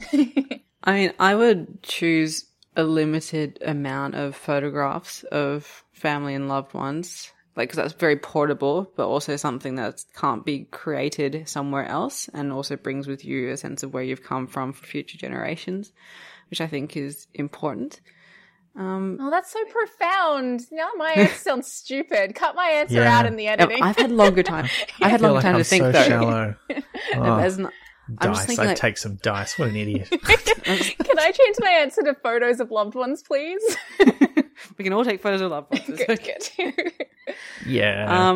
So, and we're not talking about essentials, so like I've got good shoes already. But yeah, I think photographs and also like historical record things that are easily portable, because I think if we don't learn from the lessons of the past, we'll just make the mistakes again, as they are already doing in this book. So, yeah. Next two questions are from Joel Mullen. So where did you think this book was heading as you were halfway through it is the first question.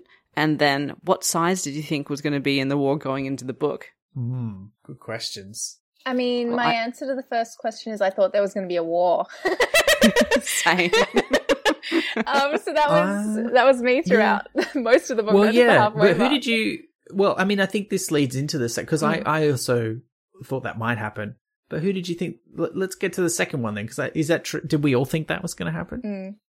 Mm-hmm. I felt like, yeah, maybe. But because they were introduced right at the start, and because they were made out to be so much more antagonistic to humans than they kind of were, like it sort of turned out that the Beagles and the Kobolds just think humans are kind of shit. Like they don't really want to wipe them off the face of the long earth. They're just like, we don't really like you very much. Or at least that's sort of how it seemed to end up. Whereas that first scene was like, we will drive them back to the horrible dens they come from. And that was what I thought the war was going to be. I thought it was going to be the Beagles and the Kobolds, and maybe some big alliance of all these non-human creatures ganging up against the humans. I mean, ganging up, there are probably fewer of them, but like banding together. So I think that was my answer. I thought that might happen. And then probably by about the halfway mark, I'm just trying to remember where halfway, because it's long. It's 69 chapters. Nice. 501 pages in paperback. I was thinking it, but you Did said you it. say I love it? that. Did you say it, Liz? Oh, no. But about It's halfway... the law. Someone has to. Said it Okay, so well, about unthinkingly halfway too. Like you through- weren't even trying. You were just automatically like, nice. Well, about halfway through is where they get to the gap, and they're about to free Mary the Troll. So I was And like, buy some pants. I think I was kind of like, this is they're going to buy some pants. But I think that was where I was kind of like, this could be where it all kicks off. Like they free Mary the Troll, and that's the trigger point for the war. So I didn't know, but that's what I thought was going to happen. I thought it was going to be Datum US and Valhalla, but I thought that it was going to become over the Trolls, and so the Trolls would join in the side of, the US Aegis, and perhaps the others wouldn't join in or would, but I thought that was going to be the key thing. Yeah, cool. I agree with both of you. I was kind of looking at all these different threads, and I was sort of seeing potential wars in all of them, and I wasn't really sure which one to focus on. Like, as you say, at the beginning it really seemed as though there was going to be some kind of humans versus humanoids thing happening, and then that kind of petted out, and it seemed to be more about the human politics of, Datum versus other worlds. But then there was also this exploratory colony thing going on. I was like, is it going to be between the different colonies? Are they going to find some totally new world, like, this lost civilization of the rectangles, and it's going to be some other society that we haven't even heard of yet? There was so much big scale, big picture stuff happening with all these different relationships across different worlds that I could see potential conflict in all of them. And the Trolls seemed to be at the heart of it. So I kind of thought that whatever was happening with the Trolls was going to spark it. And once the Trolls started disappearing, it kind of felt like maybe that was heading towards something, like the Trolls were going to some place where they might be gathering. But the Trolls were fairly pacifist, apart from exceptions like Mary attacking that guy in self-defense, essentially. There wasn't really a sense that the Trolls were leaving in order to amass an army. It was more like they were just going away because humans were kind of sucking. So I guess my answer is that I thought all the wars were going to happen, and I couldn't really pick one. Yeah. You've reminded me, though, that I thought whatever war happened, even if it wasn't with the Kobolds and the Beagles, because of the way they were talking at the start and the things that were happening, I also thought at one point maybe they're going to manipulate things behind the scenes to set up a war between Trolls and humans, or get humans to fight amongst themselves, and that's how they're going to get rid of them. So I kind of thought that they might be, pulling some strings to make something else happen, even if they weren't directly involved. This ties quite nicely in with a question from A. Edmonds. Do you think the title is a bit deceptive considering how the book plays out? I enjoyed the cozy travelogue, but I found I was expecting the story to take a turn into conflict and confrontation that mostly never occurred. So we've covered that quite a bit, I think, but I think it's a question worth asking and putting straight out there. And I'd like to say that I really like that phrasing of cozy travelogue, because that actually, that really sums up the vibe of the book that I was having trouble articulating when I was reading it. Like, you know, the fact that I kept expecting it to be this kind of high concept, hard sci-fi space exploration. And a lot of it felt more like kind of intimate snapshots of exploring different worlds almost on holiday. And yeah, it did feel in some ways like a diary of a traveler more than anything else, those glimpses. So I just really like that description of it as a cozy travelogue. I think that sums it up.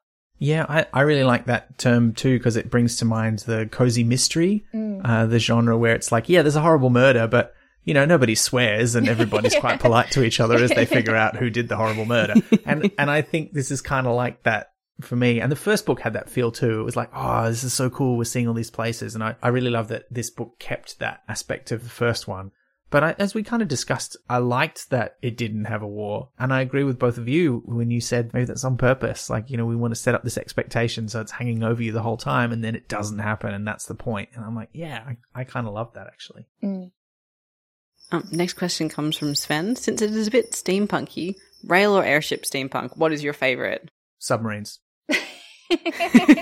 But also, it's not an option. Well, look, for me, steampunk is Jules Verne. And in Jules Verne, you don't need to choose. Robo's airship can go underwater and on the ground and in the air. So have them all. I don't want to pick between them. I think my answer to this question reflects the fact that I contain multitudes, because in real life, I do not like flying. I love catching trains. In fantasy, I am an airship steampunker all the way. I love that sense of freedom and space that comes with those really well-written steampunk stories where someone's up in an airship and sort of the world falls away beneath them and they're heading off into the clouds. Like, there's something about that just taps into this sense of nostalgia for a history that I'm not even part of. Like, you know, airships were God long before I was born, and yet I read a story where someone goes up in an airship and I'm just like, yes. But I think maybe that's partly because I am nervous about flying in real life. Like, it's a way of exploring something that I would not really enjoy in reality very much. In fantasy, all things are possible and you can explore these versions of reality that you don't necessarily want.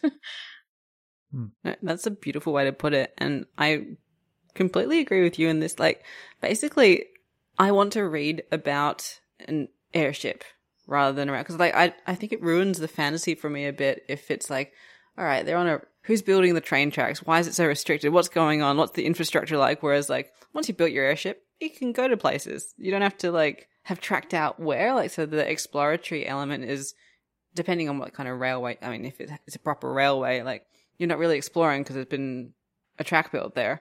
So yeah, I mean, look, having said that, I do like the idea of cool steampunk happening on actual railways. I love the aesthetic as well. Yeah. Well, yeah, because there's a Weird West game called Deadlands, like a role-playing game, which is about, you know, like the Wild West of America, but all supernatural stuff as well.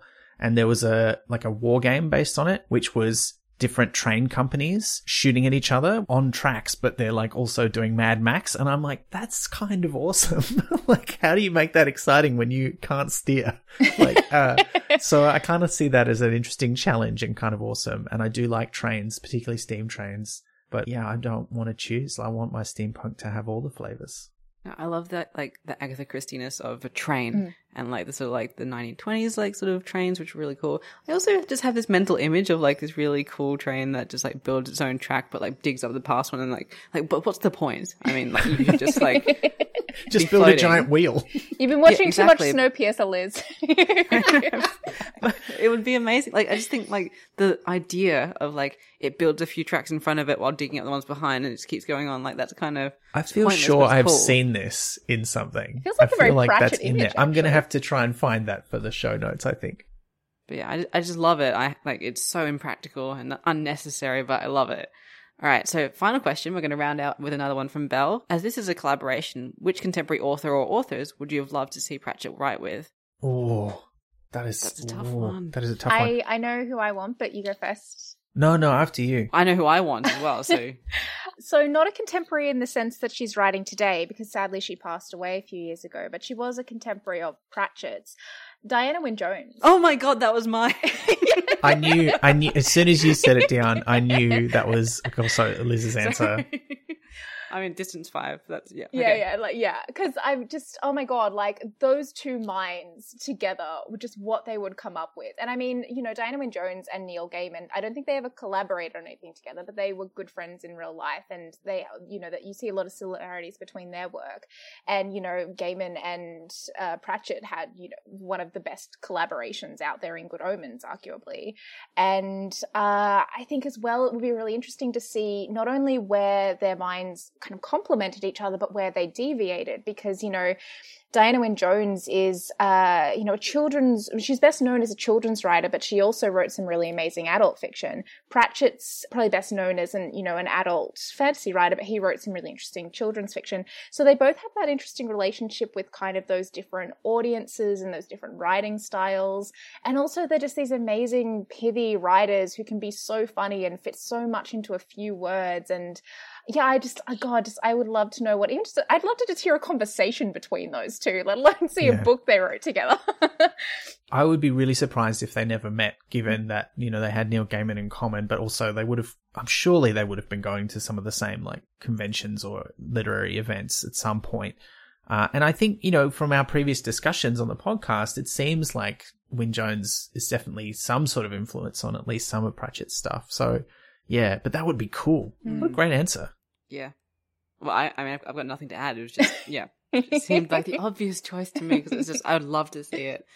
I feel like I yelled so loud I broke my microphone. No, but she and Pratchett, I think, would just have great beautiful minds. Yeah, would have met. Dion, yeah. Clearly we have to get you back when we do our spin-off Diana Wynne Jones podcast. Oh my God, if you do, you will not be able to keep me away. I'll be outside your door just tapping on the window. Okay, I'm very excited. It's going to be great. But I think that's it. I think that's all of our questions. That leads us to the end of the episode. Dion, thank you so much for coming. Thank you for having me. What a pleasure to have you here. And I noticed that you've been checking, and it looks like you are allowed to share something with us. So some news that I am very excited to plug is that RMIT is this year launching something called the Speculate Prize. This is something that Speculate is supporting. We're a partner on it, and it's also being presented in partnership with Giramondo Publishing and sponsored by Whisper. So a lot of great organizations involved in this, and it's a really exciting new opportunity for speculative fiction writers with unpublished manuscripts between, I believe, 30,000 and 100,000 words, and it is open for submissions now. And the winner will receive $5,000 prize money, as well as a mentorship from Giramondo Publishing and a week-long residency. And there's also a place for a highly commended writer who will receive a 12-month book subscription and a feedback session with a Giramondo editor. So it's a really fantastic opportunity, and it's, I think, going to lead to some really exciting new stuff in speculative fiction. So I'm really pleased that something that's been in the works for a while, we can now announce it and start encouraging people to look it up and begin submitting. So yeah, submissions are open now until the 1st of September, and we'd love to see people putting something in. That is really exciting. And just to clarify, it is a national prize, which probably means only Australians can enter, and it is biennial. So if you haven't written a manuscript already, wait a couple of years. You can have another go. We'll put a link and details in the episode notes so you can find the Speculate Prize. Dion, thank you. I think, we would, if we ever do these other podcasts we keep talking about that we have no time to do while we're doing this one, we will definitely be asking you back to talk more about Diana Wynne Jones. I'm keen. Would be a delight. Yeah, well, I think we'll make it happen. It's just when and how. That's the question, right? I mean, if you want it to happen sooner, listener, you know what to do is to support us so we can afford to take more time out from our other jobs to make more podcasts for you. Or tell your friends, help us out, which many of you have already done. So thank you so much to all of you who listen to Pratt Chat. You're the reason that we do this and the reason that it is fun every time. We'll also thank you to all of our subscribers, of course, who really did the heavy lifting on the questions for this episode, which is fair enough. I want to acknowledge that a lot of you don't necessarily want to listen to the episodes that aren't Discworld books, but we are committed, and we think every Terry Pratchett book is a joy and a rare gem, even the ones that are not good, which there have not been many of. From my perspective, there's not been any, but I know there's been one or two that Liz and our guests have been like, this was gross. I didn't think any of them were gross. Not gross, but like not good. Not his best. No, but that's okay. We're going to read them all anyway. But look, enough talk about hypothetical episodes, but we should talk about what's definitely happening, which is our next episode, Liz, because you'll be glad to know, going back to the Discworld, but not, the regular Discworld. We're doing something a little weird, but something I'm very excited about. Something a little bit sciencey, maybe a little bit sciencey too, maybe Sciencey Discworld 2, the Globe. That was a great way to introduce that by me. That was good. That was great. I loved it. But that's what we're going to talk about. It's true. We're going back to the Wizards of Unseen University and the Round World experiment. And we're going to be joined by science comedian Alanta Colley, which is going to be great. And we're going to talk about, yes, the science of Discworld 2, the Globe. If you've got any questions about that, have a read and ask us those questions using the hashtag PratChat47. And until next time, just like that, the long war is over. No! You've been listening to Pratchat, the monthly Terry Pratchett Book Club podcast with Pratchatters Elizabeth Flux, Ben McKenzie, that's me, and guest Deanne Sheldon Collins. Pratchat is produced and edited by me with music by David Ashton of Sample and Hold Studios. You can find us on Twitter, Instagram and Facebook at Pratchat Podcast and listen to past episodes and support the production of new ones via pratchatpodcast.com. Join the conversation for this episode using the hashtag PratChat46. Pratchat is brought to you by Splendid Chaps Productions. We make entertainment for your ears, like the Doctor Who podcast Splendid Chaps and time travel comedy series Night Terrors. To find out more, visit splendidchaps.com.